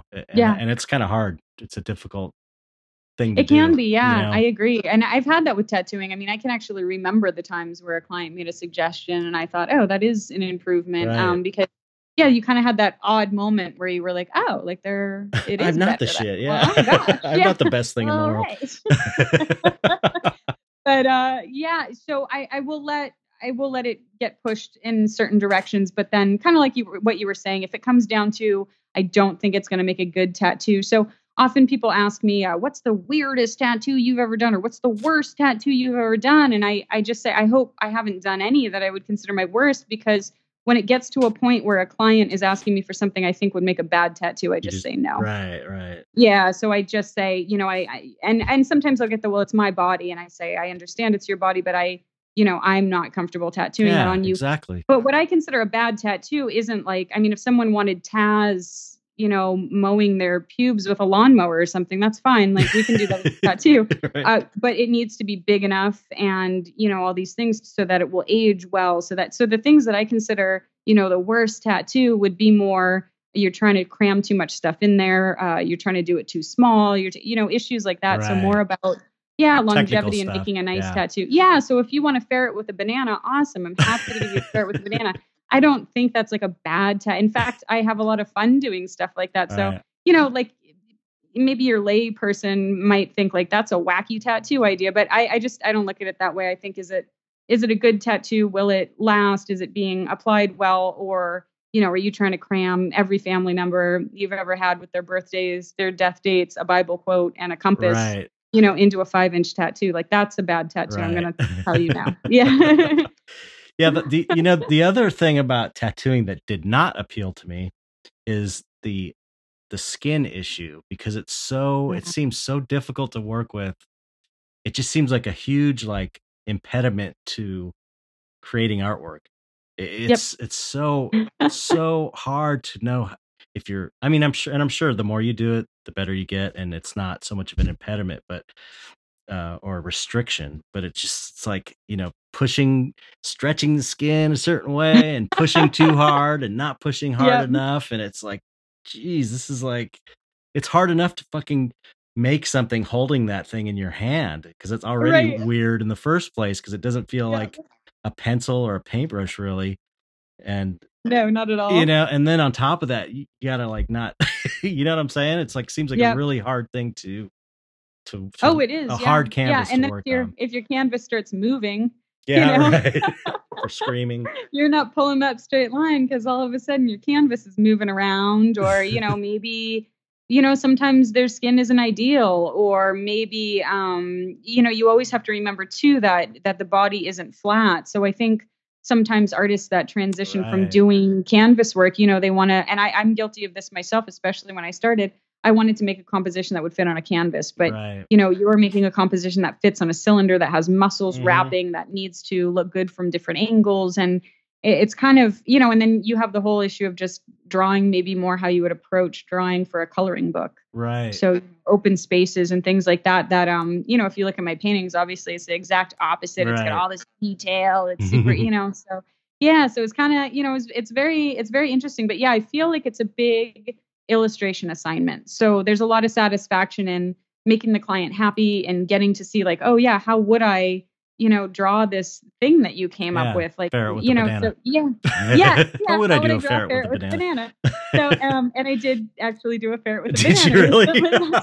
I really did. That's why it keeps popping into my brain. I'm like, That's ferret with hilarious. banana. But, yeah, so you get to see like how you would approach that as an artist. And I think that's really fun. I have a friend that does these dirty zines where they're just a bunch of like adult jokes, and he'll ask, my friends and I to illustrate them for him, like his artist friends. And that's fun too, because I would never normally draw these Right. kinds of things, but you get to see like what it looks like when you draw something like that. And yeah, I think so. There's another aspect of it that's really fun. So is it as fulfilling for me as making my own personal art where I get to decide what that looks like? And it's, a very like, maybe like deeper experience for me.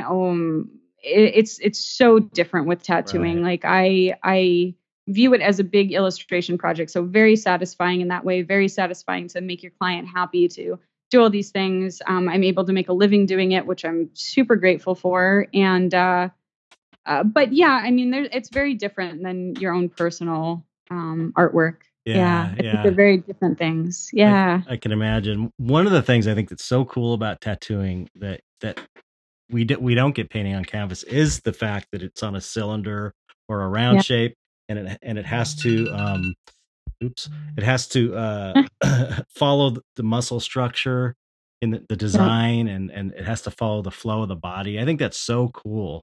Yeah. It's something when I was considering getting into it, it's one of the things I learned along the way, that, placement is so important on the body. Right. It never occurred to me. I just thought, oh, you put it anywhere for some reason. But it's like and then you start looking, you're like, oh, this is great because it flows with the muscles and it moves a certain way. And that's sort of like one of the ways that tattooing is like nothing else, no other art form has that, Right. you know? Yeah, yeah. Yep. It's Yeah, I think my boyfriend's actually gonna come out with a little series of, booklets where he's going to explain kind of his approach to how to lay out a bodysuit, how to lay out a sleeve, how to lay oh, out, cool. a sleeve, how to lay out a chest, all these things, these rhythm lines and things within the body and how, to kind of make that all work. And I think that's really interesting.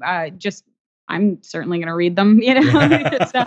Because it's something that I don't do really large scale tattooing at this point in my career. I do some bigger stuff, but I mean, my boyfriend's just bodysuits and back pieces and leg sleeves and all these things that are huge compositions and Right. it's a very different even within tattooing, I would say that's a whole nother thing to learn, that I Yeah. haven't really, how to make background work and make everything flow and kind of connect and read well and not look funky, Right. basically. Yeah, yeah. Yeah. What here's the other thing, those are the 2 things that really, aside from the time thing and, Yeah. working with skin, and then the other kind of impediment to me was, uh, talking to people. Right. Yes. Because it's like Yes. that's one thing that I love about painting is that it's like my alone time. I like being Yeah. alone. I enjoy not talking. I totally enjoy being quiet and painting without having to think of. It's partially because verbally I'm just not naturally a verbal person, so it's like work for me. I've gotten a Yeah. lot better from doing the podcast. We're I was actually gonna say you seem amazing on the Oh, podcast. I thank would you. not But guess that's even I think in the first episode, I said part of the reason I'm doing this podcast is I want to be able to speak to people better and not be such a mush Right. mouth. But Hmm. it seems like, especially doing something like tattooing and then having to talk to someone while you're doing it and listen at the same Yep. time has got to be like that's a whole other skill involved. It kind of is, yeah, and I will say in the beginning, I would be very, nervous, and so, yeah, it was very Yeah, difficult because to you don't carry on even that know conversation. if you're gonna like Right, that person or if there's some right, person that you yeah. think any other time if you met them, you'd be like, "This guy's an asshole," or Oh whatever, my gosh, yes, so it's like you yes. really have to. I've definitely been tattooing people where they've said stuff that I just was either so just philosophically, ethically, or politically out of line with what I believe that I just had to bite my friggin' tongue. Like I never pander to it. I never go, "Oh yeah, that's great." But, Right. I'll just maybe drop out of the Yeah, yeah, conversation because and I don't if want to there's make it uncomfortable for them, but I also don't want to act like I'm into any of that stuff. yeah, So I mean, so yeah, I'll it's just a get real service. quiet. It's a service industry, so you have Yeah. to customers always right kind of thing in a way. Sort of. I will say with tattooing, it's a little different. So our shop, at least I'm sorry, we do take walk-ins at our shop. I don't really do that because I paint a lot at home and then I'll make my appointments. So I come in Okay. just to tattoo when I have appointments. That way I can still paint, I can still do my art shows, I can still make my deadlines, but then I can tattoo. So if I was sitting at the shop 8 hours a day, taking the walk-ins, then that would obviously be a little harder. So yeah, I have a situation where I'm able to go in for my appointments and then paint at home and the off time. But it's a very different thing. So the people that want to get tattooed by me sought me out. They found me. They That's liked yeah, me.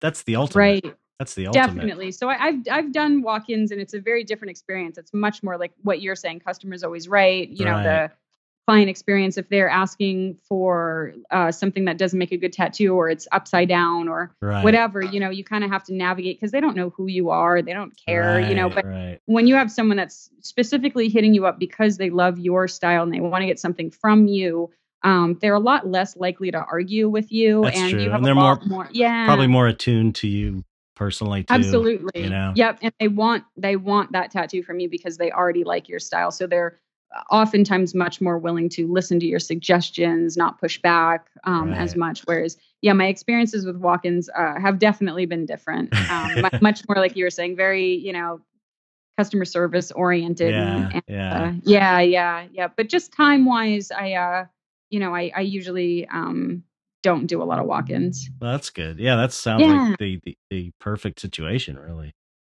Yeah, So it's really ideal. It's pretty awesome. so I'm super grateful. yeah, it's funny because it's funny when I see painters getting into tattooing because or a lot of the tattooers I know want to become painters.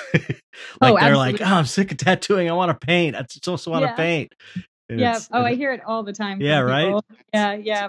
It's like my boyfriend's mantra. Like he wishes he Really? just had more time to paint. Yeah. So he started doing some shows as well. He's shown at like Modern Eden. I think he's done a couple group shows at Lulu's. He did What's his name again? Terry Ribera. Terry. I know I met him before. We hung You out yeah, that one you've met time him a when I few did that times. Trakell thing, and Yeah, when we did the painting thing yeah, he's a together. super cool guy. Yeah, Oh right. We did yeah, the yeah. painting thing. Terry's a Yeah, good guy. yeah. Yeah, What's his last yeah. name? Ribera, Ribera. Okay, cool. I want to look at his Yeah, paint. Does he have super paintings great online? tattooer. He does. Yeah, he has his paintings online, but most of what you're gonna find is his tattooing. It's really what Right. he's known for. But he just did a 4-person show at Craig's Gallery, Revolution Oh Gallery yeah, there in right. Buffalo. Okay, Yeah, cool. yeah. So he's starting to get into galleries more, and that's kind of what he's always saying. I wish I had more time Yeah. to paint. Yeah, but once they see the the earning difference, Yeah, because it's that's like yeah. a whole other ball game. Oh Yeah. yeah. Oh my goodness. That's I mean, I imagine that's why a lot of tattooers don't do it as much because it's so hard to make money, whereas it's a I lot would easier think so, to yeah. make money tattooing. Yeah, yeah, I mean, if you ever wanna pick up some good, very inexpensive art, go to a tattoo art show. There are some amazing tattooers, Right. and yeah, they just give those I paintings know, away, it's crazy. Yeah, it's insane to me. I've picked up paintings for $40 I that were know. phenomenal. Yeah, I don't so, understand that. um It's yeah, weird. but I always tell them they shouldn't show in the galleries because 'cause they're gonna ruin it for the rest of us. Right? Yeah, You're can't go in undercutting there and us. sell that for $40, man. Yeah. You're undercutting us. We've spent years getting our prices up and Right, yeah. Do you want me to come in here and do that tattoo for $40? No. So yeah, you need to do right. that painting for more money. That should be $4,000. Yeah, one thing I say this all the time. I'm such a huge supporter of the tattoo industry and tattooers is they are so into dark art. They're like the Yes. best collectors. They're Yep, so into it. absolutely. They're always the ones that are like, I'm never going to sell my artwork. I mean, most people do say that to me, but they're not into it for the investment so much. But Mhm. but they one thing I learned when I started doing tattoo conventions is before I was doing tattoo conventions, I would show at a gallery like Think Space or something, kind of like a more Yeah, regular lowbrow type gallery or pop surrealism or whatever you call it. And I was like the weirdo of that group. I was too dark right. for them, and I kind of felt like out of place and like I had to explain myself, Yeah. justify why I was doing this weird dark shit. And then I Mhm. started doing tattoo conventions and I was like kind of middle of the road as far as Right. dark goes for them. They're like, this is this is, what you're doing is kind of our baseline. They Right, get right, yeah. crazy, they're into way crazier stuff than what I do. And so Yep, I love that about them. absolutely. It's Yeah, like, I feel like in a way, I feel like I sort of missed my calling culturally with the tattoo yeah. because just the way that tattooers decorate their spaces and Mhm. the way they dress and the music and the things they're into is like so in line with me that I feel like definitely that connection with them and just the Yeah, love absolutely. of dark art as kind of like this is the coolest art there is you know Yeah. Yep. I So love with that. the conventions, are you teaching at the conventions or are you just selling your artwork? Yeah, I've done both. Okay. I haven't taught in a while, but for a while I started going. I think the first one I did I taught and I Okay. had a booth. Most of them I would have a booth and do like a class actually. That's And awesome. yeah. It was a great experience, but I got burnt on all the traveling. It's just like Yeah, it's a lot. yeah, just any conventions are difficult. The older I get too, it's like, ugh, it's just so much work to set up Yep. and you have to be on all the time and talkative Yep. and. Well, I think a lot of tattooers would love to learn how to paint from you, even if it was just like a one lecture thing or a Oh one yeah. seminar thing, and I could see that being, something really cool for them and cool for you potentially if, you ever wanna do it again, or even if you did, like, I don't know, like a web series thing or something like that. I could see a lot of people, especially in that in the tattoo community, wanting to learn from you. Because Yeah, yeah, like you said, I think that the style of art you do really resonates with a lot of yeah. tattooers. I think It's that yeah. Yeah. um yeah, I mean, I'm teaching stuff on my Patreon, and I like Oh, awesome. tutorials, and I do have some tattoo artists on there that are, Yeah, I bet. so that's cool. Yeah. But I teach, uh usually every year I do a class at Hidden Los Angeles Tattoo in Northridge, Brett Oh, yeah, Herman. yeah, yeah.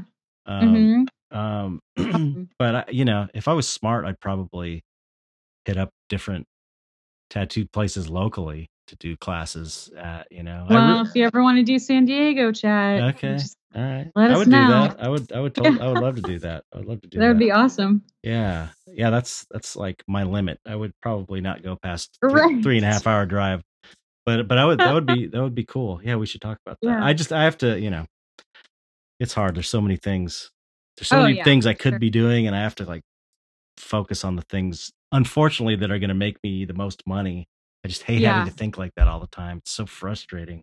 Yeah, but it's Um, true too, and I mean, if there's tattoo shops where you can do it locally and it's gonna, be a much quicker, easier thing for you, then, that's probably the right. It's smart route to go, and there's so many great tattooers and people that would probably be super interested in going to that up there, I too, so Yeah, but yeah. I mean, knowing you guys would be a bonus too, because it's kind of I've done painting workshops at places where I don't know anybody, and I'm just a Oh, yeah. shy person, so it's kind Yeah. of like feels weird.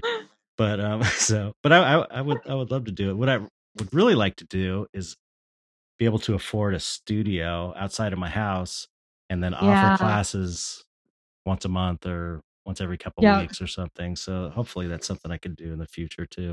But Yeah. Yeah, that would be amazing. because there's so many. I mean, the tattooers there's so many amazing tattooers that paint like Mhm. crazy good painters. It's Yeah. amazing. Yeah. It's amazing. It's Yep. weird though, man. I did man. Sorry, I did It's okay. just habit, Doesn't bother me, it's dude. fine. Um, What's I up, d- brah? I did a tattoo. I curated a tattoo show, a paint tattooers who paint at Oh, Copro. nice. Yeah, Oh, yeah, I years. remember Yeah, that. remember Yeah. that? Yep. Nothing sold. It was so weird, and there was like Oh, tons of that people is so there. weird. It was weird. It was very a weird experience. Like I thought that I thing would think be that's yeah, well, I think that's the thing with tattoo collectors. So people that are fans of tattooers' work, and I think that's where tattooers, excuse me, run into trouble and they end up pricing their paintings so low, is those collectors want to collect things on their skin. And it right. just doesn't Yeah, seem like there's a big market for tattoo artwork on canvas. It just, yeah, that person goes, "Oh, that's awesome. Can you put that on my yeah. leg?" Right. That's Like, true. yeah, they That's don't. true. Yeah, so and I think that's why, like I said, you can go to a tattoo shop and just or a tattoo art show and just pick up some amazing paintings for next to nothing because they're Yeah. just yeah, their value to their collectors is in what they're, putting on the skin. It seems to me anyway, because yeah, Right. I've seen the same thing. I'll go to these shows and there's amazing paintings and they're priced so well and almost nothing will sell. Yeah. And it Yeah. always just blows my mind And it's that yeah, that because can it's like happen. it's not like these people who get these tattoo collectors don't have money, because obviously Right. tattoos are expensive. So it's Yep. I guess it's just they're into tattoos. They're into the art of the tattoo on their body rather than Hmm. their home. But Yeah, I guess they kinda wanna wear their collection around with them or, right.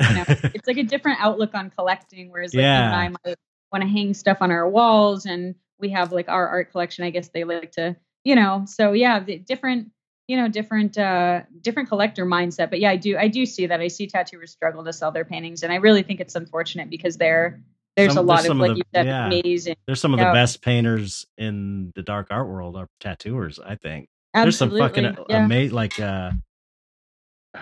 Christian Perez, I think is. Have you seen his paintings? I think it's Christian. God, I hope I'm No, not I wrong. don't think I know him. I have to look now. Um, or let's see, Nick. You know Nick. You know Nick. God, what's his last name? Nick. He's like a huge tattooer. He does these Oh, amazing. Nico Hurtado? No, not Nico's another one. Nico's another Oh, one who's okay. amazing. Who's like, Nick. I don't know if I know oh, someone named Nick. yes, you do. Everybody knows him. I do. It is. I think it is Christian Perez who's amazing. Okay. Painter. Okay. I'll have to check him out. Nick Baxter. Nick Baxter, right? You don't know Nick Baxter? Terrible with names. I'm sorry. Oh my God. Wait a minute. I mean, he him up, is, Nick Baxter. as a painter, I mean, as a tattooer, he's fucking phenomenal. I mean, I'm definitely, you know, I'm so guilty in the tattoo world and in the painting world. Like if they're not part of the kind of like, if they're not a neo-traditional tattooer or like a really old school kind of, you know, I sometimes don't know their names and I feel really awful about that. Yeah, and no, we're not. Same thing within the fine art world. Like if you're not kind of doing the lowbrow dark art pop surreal, like I have a really bad time with that. And sometimes there are these super famous blue chip, you know, artists that are alive right now, and I'm like, I don't know who that is. Right. You know? Yeah. Just sound totally ignorant. Plus, we're not good with names. It's not our skill set.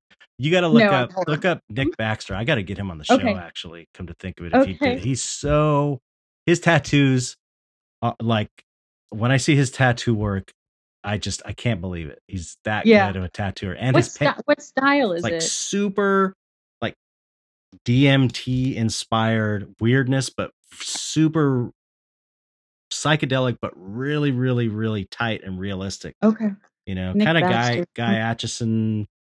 On that level of amazing. Another guy I want to get on the show. Guy Aitchison, yeah, he's so cool.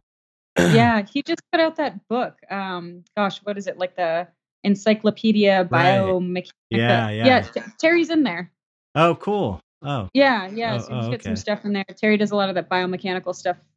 Cool. So I know who Guy Aitchison. You know, I'm probably going to go on Instagram. Yeah, you're going to see Nick Baxter, and I'm going to feel like an idiot for saying that. But yeah, I really, if they're not neo-traditional artists or like a, you know, like Guy Aitchison, I know who he is. But right. Yeah, I don't know. I stink at names, and I'll probably look at the guy's work and I'll know it. Yeah, I'm sure. I'm sure. That point being, there's just some of the best painters are tattooers, and so I wish that more would be, you know, showing more and you know. But a lot of times they're really good collectors too, like you were saying. Yep. Nice. Yeah, very supportive also of, you know, like you were saying, the dark art and a lot of lowbrow and pop surrealism and stuff. Yeah, so it's pretty awesome. They're great. I love them. I mean, I love seeing artists collect other artists' work, whether they be, you know, tattooers or painters or whatever. But I just think, you know, supporting each other and buying each other's work when we can, I think is super awesome. Oh yeah, definitely. I was going to say one thing I was going to say about the collector mindset we were talking about is the cool thing about being a tattoo collector is that you always carry your collection with you.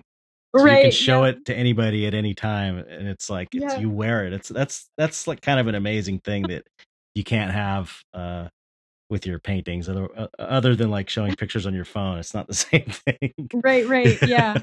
I know. I think about that with tattoo collectors because, you know, you'll go over to a collector's house and oftentimes they're so excited to show you their art collection and so enthusiastic about it. And yeah, it must be neat to be a tattoo collector and just, you know, be able to walk around and do that same thing with your collection, but it's, you know, just right there for everybody to see. So yeah.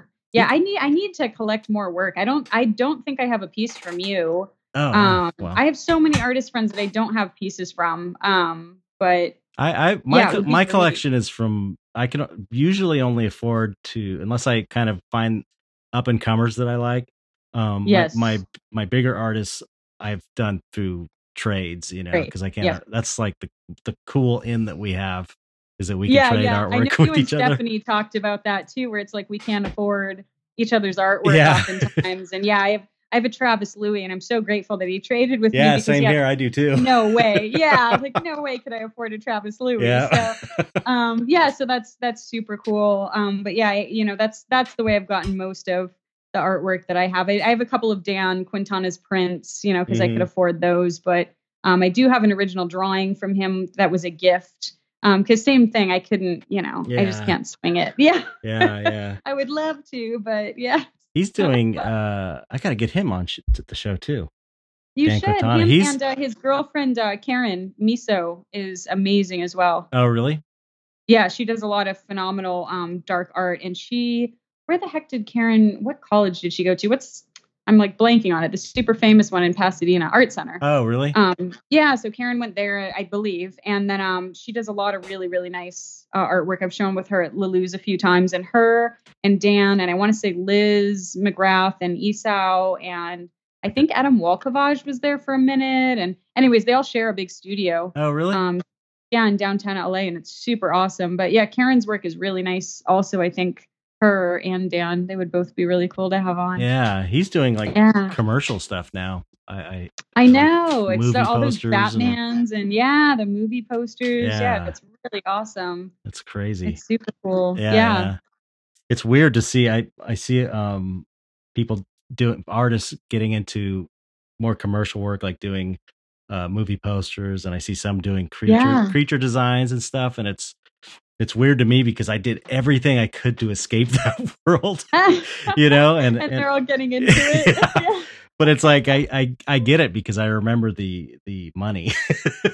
Yeah, 'Cause absolutely. it's Yeah, but yeah, same thing. I've seen a lot of, I don't know if like DC and Marvel are approaching them, but I've seen a lot of fine artists starting to do these, like alternate covers yeah, and yeah. yeah, just really interesting stuff for comics. And yeah, it's pretty cool. And it's interesting too to see, God, I'm blanking on his name.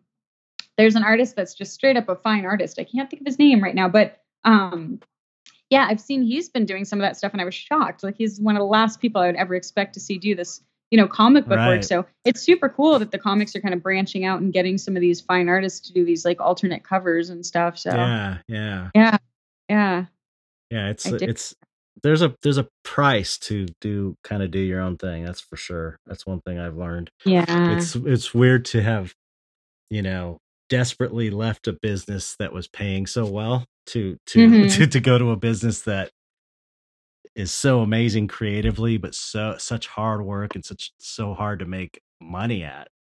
You know, Yeah, it's absolutely. Yeah, and we live in a country that just, by and large does not value their artists. I right, mean, there's a few niche things you can do, and maybe you'll be super successful if you can, break into Hollywood or something like that. But for the most part, I just feel like America does not support their artists, and so it's incredibly hard to make a living in the United States as an artist. I don't know like what the statistics are as far as like people that are able to do that as their living, but and then so a lot of us end up trying to find art jobs that we can do where we're still involved in the arts, right, but maybe it's more commercial artwork or tattooing or teaching or whatever it is, so that we're still doing art, we're still involved in the art, but we can survive, we can pay right, our bills, we can eat, we're not living off credit cards and top ramen, like right. Well, yeah, that's where tattooing is like a real blessing for people, for artists. You yeah, know, absolutely. it's like Yeah, I agree. huge opportunity, safety net in a way for fine artists. You know. Yeah, yeah, yep. It's one of the like few, art Yeah. routes I think people can take and actually, Right. potentially make a decent. Like you're not going to be rich, and there's no like tattoo or retirement plan and all that stuff. But But you don't have. you can make some kind of a living doing that. Yeah, Whereas, and otherwise, it can be very difficult. you don't have to, you know, suck up to all the corporate suits of the film industry and Mhm. stuff like that, and a lot of that illustration type work is maybe a lot of that kind of corporate.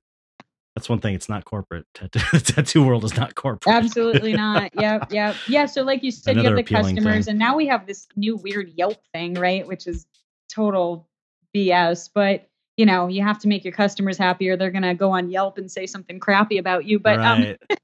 but yeah, you don't have, the corporate aspect like you were talking about. And I feel like even with some of the illustration stuff, I talk to my friends that are illustrators, and they kind of have the art director like just so many revisions and so Oh many this yeah. and so many that. Yeah, and it seems to me very potentially really headachy art industry to be in. Hmm. And tattooing, it's kind of like if your client's super headachy, at some point you can just go, I'm not going to Right. tattoo, and we're done. So yeah. How often? I mean, what's your schedule like as far as painting versus tattooing, and what's the balance? And So I think with the tattooing, it's funny. It's kind of like very seasonal. So there's certain like around Christmas time, it slows down a lot. Oh, So a lot of really? people are traveling, they're buying presents, they're buying gift certificates, maybe for the tattoo shop, but they're not getting tattooed so Hmm. much. So yeah, winter's usually really slow, and then there's just little blips here and there, like when rents due, stuff like that, where you might taxes are due, things like that, because essentially it's I don't want to say it's just if you've got bills to pay or you've got presents to buy for your kid or something, that's going to take precedence probably over getting a tattoo. So it seems to like ebb and flow with certain things like that. Tax refund time is usually a great time for tattooing. Yeah. This summer, some of the college students are off; they'll come get tattooed, stuff like that. So yeah, I mean, I would say on a busy week, I'm there 4 days a week. On a slower week, maybe 3 days a week, and I'll do a couple either like maybe like two small tattoos or I'll do, one big one. So I think the longest tattoo sessions I tend to sit for like 6 to 7 hours. Hmm. So pretty much if the client can sit, I'll sit. Because I'd rather just get as much done as I can on them. But yeah, so and then it takes some time to set up and break down, and then I'm Right. drawing for tattoos a lot as well. So there's a lot of time where I'm home, but I'm drawing for my tattoo appointment. How often are you painting? Are you Ah, painting every day, or are you painting? No, definitely not. So I've had some stuff come up in my personal life recently that kind of took me away from painting for a little bit. So, I turned down some of the shows I was offered recently just because I had some stuff going on. And Mm, but I would say on average, when I do have a show coming up, I'm usually painting 5 or 6 days a week. If I don't have a big deadline and I'm just kind of casually painting or I'm doing some group shows, usually 4 days a week, I'll spend, some time here and there. So not, like 10 hours straight or anything, but, right. I'll spend some time painting 4 or So 5 days a week when, yeah, I don't that's have like a cool. big deadline. Yeah. Yeah, that's cool. You're still painting a lot. So, Yeah, you yeah, know, I still do. Like I said, with the exception of maybe the last month or two. But right? that was the first time in my adult life where I was like, oh, stuff's getting crazy. Like I need to Yeah. kind of say no to some shows and handle some stuff. Some like adulting. But I hate when yeah, I for the can't for the paint. most part. I when I Yeah, when it's I have such a stuff comes up and I drag. can't paint, I get depressed, you know? Definitely. It really Absolutely. affects Yep. me emotionally, and then when I Yep. do paint and I do a successful painting, I'm just like high from it, Yes. Yep. you know? Yeah.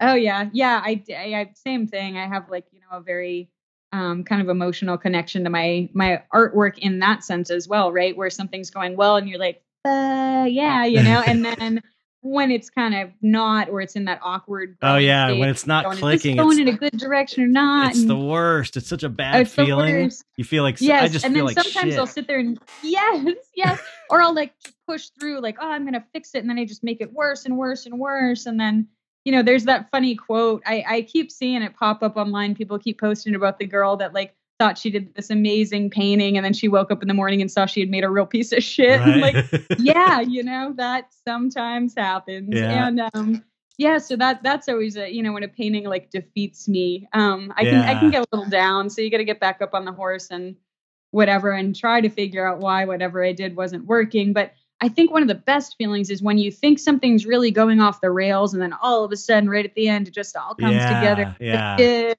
Yeah. yeah, That is amazing.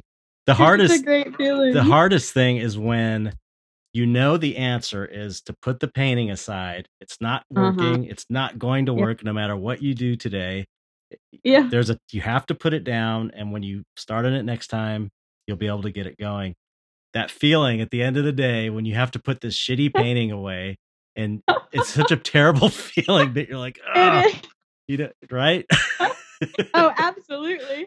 You're like, oh, what if this turd is sitting here? Like, just yeah, I just feel like they talk about people having like money burning a hole in their pocket or whatever. I feel like I have a crappy painting burning a hole in my Right. easel, and I just don't want to leave it until I fix whatever's wrong. But you don't, you just make it worse and worse and worse, and Yeah. you get frustrated, and you're like, I just like you said, I need to walk away, but sometimes it's so hard to do that because you want to go to bed knowing you got it back on Yeah, track. yeah, it's so frustrating.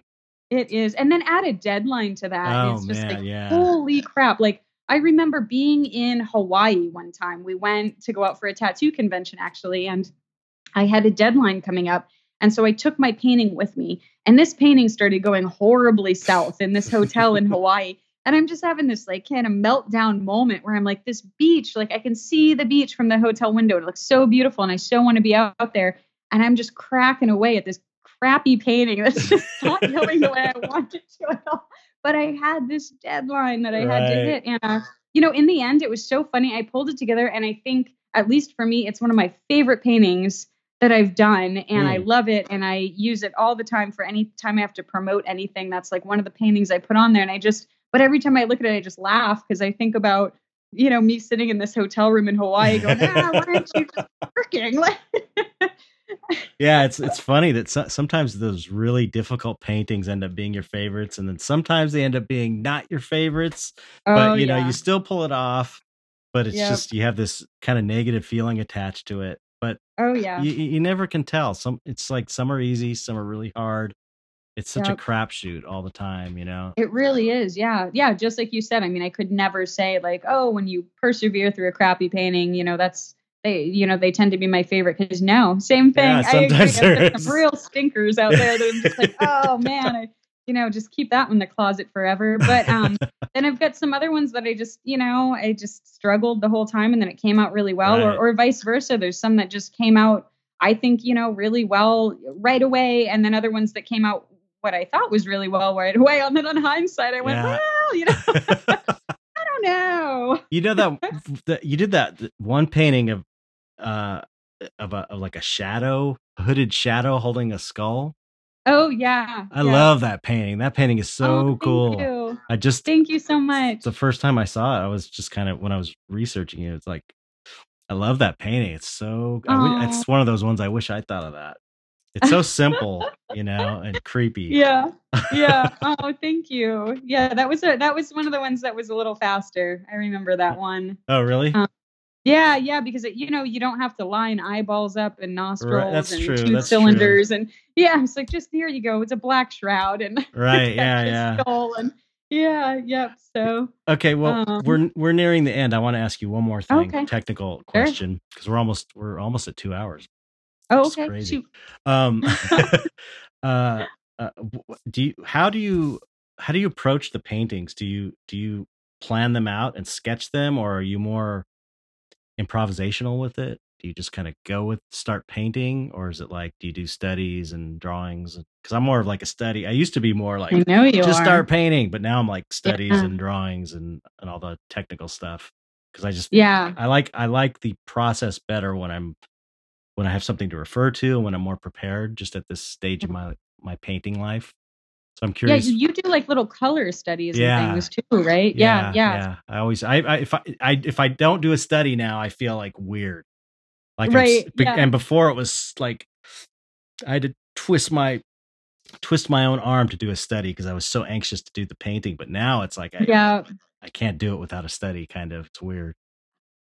Yeah, I think, and again, I have an art teacher that was really trying to hammer this into me, so I know I always frustrated the hell out of him with this, but, I am the type that will so I'll do a drawing, and that's my Mm. preliminary. I do a drawing, maybe a tiny little value indication here and there on the drawing, and then I jump right into the painting. Mm. And so I am not fixing the problems with the drawing first. And Right. so then it gets into like either I'm polishing a turd where I'm just never fixing the Right. problems, or I'm going back at a later stage and trying to fix the problems that I should have addressed in the drawing. And by the time I come to that teacher and say, what did I do wrong? He's going, you could have come to me 20 Yeah. steps ago, I told you and we could so. have resolved this. Yeah, what you did wrong was you didn't plan enough. And I remember Christian Rex Van Minnens saying how you start a painting is either, a high five to your future self or a giant fuck you to your future self. And I think I'm more in the giant fuck you to my future self category. But I'm really trying to be better about that. So I definitely don't go in and just start directly painting unless I'm doing an alla prima Mhm. head study or something like that, which is not what I do, for my fine art stuff for like the galleries and things. So when I do that, even when I'm just jumping in and I should have spent more time planning, I always do start with a drawing. So I'll Okay. kind of start with my drawing and then I, go from there. But I really, really, really, really, really need to start planning better. Do So do you yeah, start kind of like, yeah, go do you ahead. start with an idea and then do a drawing, or do you? Because when I start drawing, I'm kind of like I just doodle and I don't really have an Oh yeah. idea. But I know a lot of artists have an idea in mind, and it's like, okay, I'm going to put this idea down. Then they do the drawing. What is it with I you? always start with the idea first. Yeah, Okay, I do. like what you So want I'll the have painting the to convey, or what the image is going right, to yep. be. Or okay, Usually both. So what I'll do is especially if I'm doing a themed show, like I'm doing a solo show or I'm doing a group show that has a theme or, a theme I came up with myself. So I'll kind of do my research hmm, phase and I'll gather all the information. I'll come up with like my unifying theme for this show.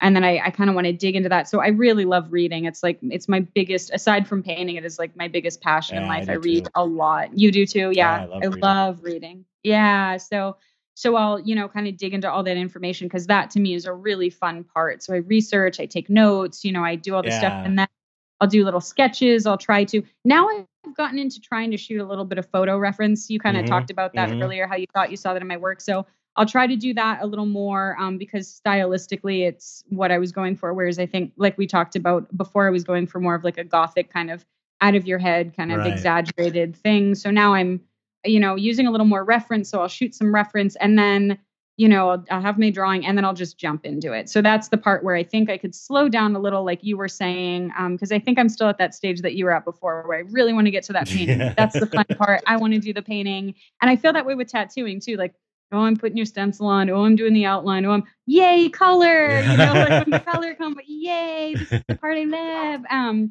So I do that with the painting too. I really want to jump into the painting part. And I think it would behoove me to slow down, do some value studies, do some color studies. Like I have an iPad Pro that I use for drawing for my tattoos, so I could, pop my drawing into there and mess around with some different Right. lighting scenarios and colors. And I just don't. So, you know, there's a Hey, part of me that's like, oh, it's just organically coming out of me. This is awesome. But when it goes astray, then I'm yeah. like, oh, crap, like Yeah, should have thought that out a little better. that's Yeah. what got me to doing the studies, is that I would, find myself in a situation where I spent all this time on this amazing rendering and the paint. I love the painting, but everything is just like a little too far to one side or something. Yep. And I'm Yeah. just it, Yep. it happened enough times where I'm like, okay, I'm gonna do a study. And then I just kept doing them. And now I find that it makes the painting process easier. I There's like hear that from so many people. kind of Yeah. it's faster, and it's more fun because I've got the colors figured out. There's less thinking involved, I guess. It's more just like Yep. painting, and I don't know, I just enjoy it more. I never thought I would, but I get where you're coming from though, for sure. Yeah. So I really want to get more into your mindset where I'm able to do those things and enjoy them because I'm rushing for the dessert first and maybe Right. not spend enough time with the green beans. So I should You can't I have any should work pudding on if you that. don't eat your meat. Right? I gotta say too, like I feel like through my whole art career, I'll check in on your Facebook page and every once in a while you have these little like Chet-isms. And I feel like you should just have like a book of Chet-isms. I think one of my favorites was you said something like, life like painting is all about getting your values Yeah, straight. Or right. some that Yeah. was like my favorite one. And I think I maybe even reposted it on my Facebook page. And I've repeated it to people before too, like, oh, well, you know what Chet said. And because it's so like you said, kind of sometimes there's like so much profound whatever and something so simple where I'm like, I wish I thought just because it is so true. Oh, A thank you. painting with bad values is going to fall apart. Just Right. like a life or a person with bad values is Right, going to yeah. fall apart. So, For a yeah. while, yeah, for a while I appreciate that. For a while I started noticing all these parallels between painting and life, and I started writing them Yeah. down somewhere in some notebook. It's like all these like parallels to creating a good painting and living a good life, and I was thinking, oh, I should write a book. Like just because Yeah. there were so many analogies that I was coming up with. Like I can't even think of any now, but that's funny. Yeah. Someday I'll Yeah. do I a love quote that book. one. I have to go through 10 years of Facebook posts because I just like they pop in my head, and I either think they're funny or interesting, and I just write them, and then I forget to put them on Facebook, and I forget about them. But I'll have to Yeah. go through 10 years of posts to gather everything. I think you should. So I'm not really active on there, but are you on Twitter? I have it hooked to my Instagram account. So it's like everything I post on Instagram. It seems like they would be like, they would be like the perfect thing for like if you started your own Twitter account just for Chettisms, you know? And just do that, and that's the whole Twitter account is just Chet's reflections on the parallels between painting and life. Yeah, maybe we should start a separate account for that. I think you absolutely should. At Chettisms. Yeah. Well, I think this has been a really great conversation. You're super easy to interview. So yay, good. Yeah, that was awesome. I can't wait to post. I hope I didn't have too many ums and likes. And, yeah, I was just thinking I had more ums and likes than you did. I'm positive. I don't know. We'll have to tally. I don't think so. No, you were great. You were perfect. Oh, so good. Well, thank you for taking the time to do this. And absolutely. Thanks for having me. Yeah.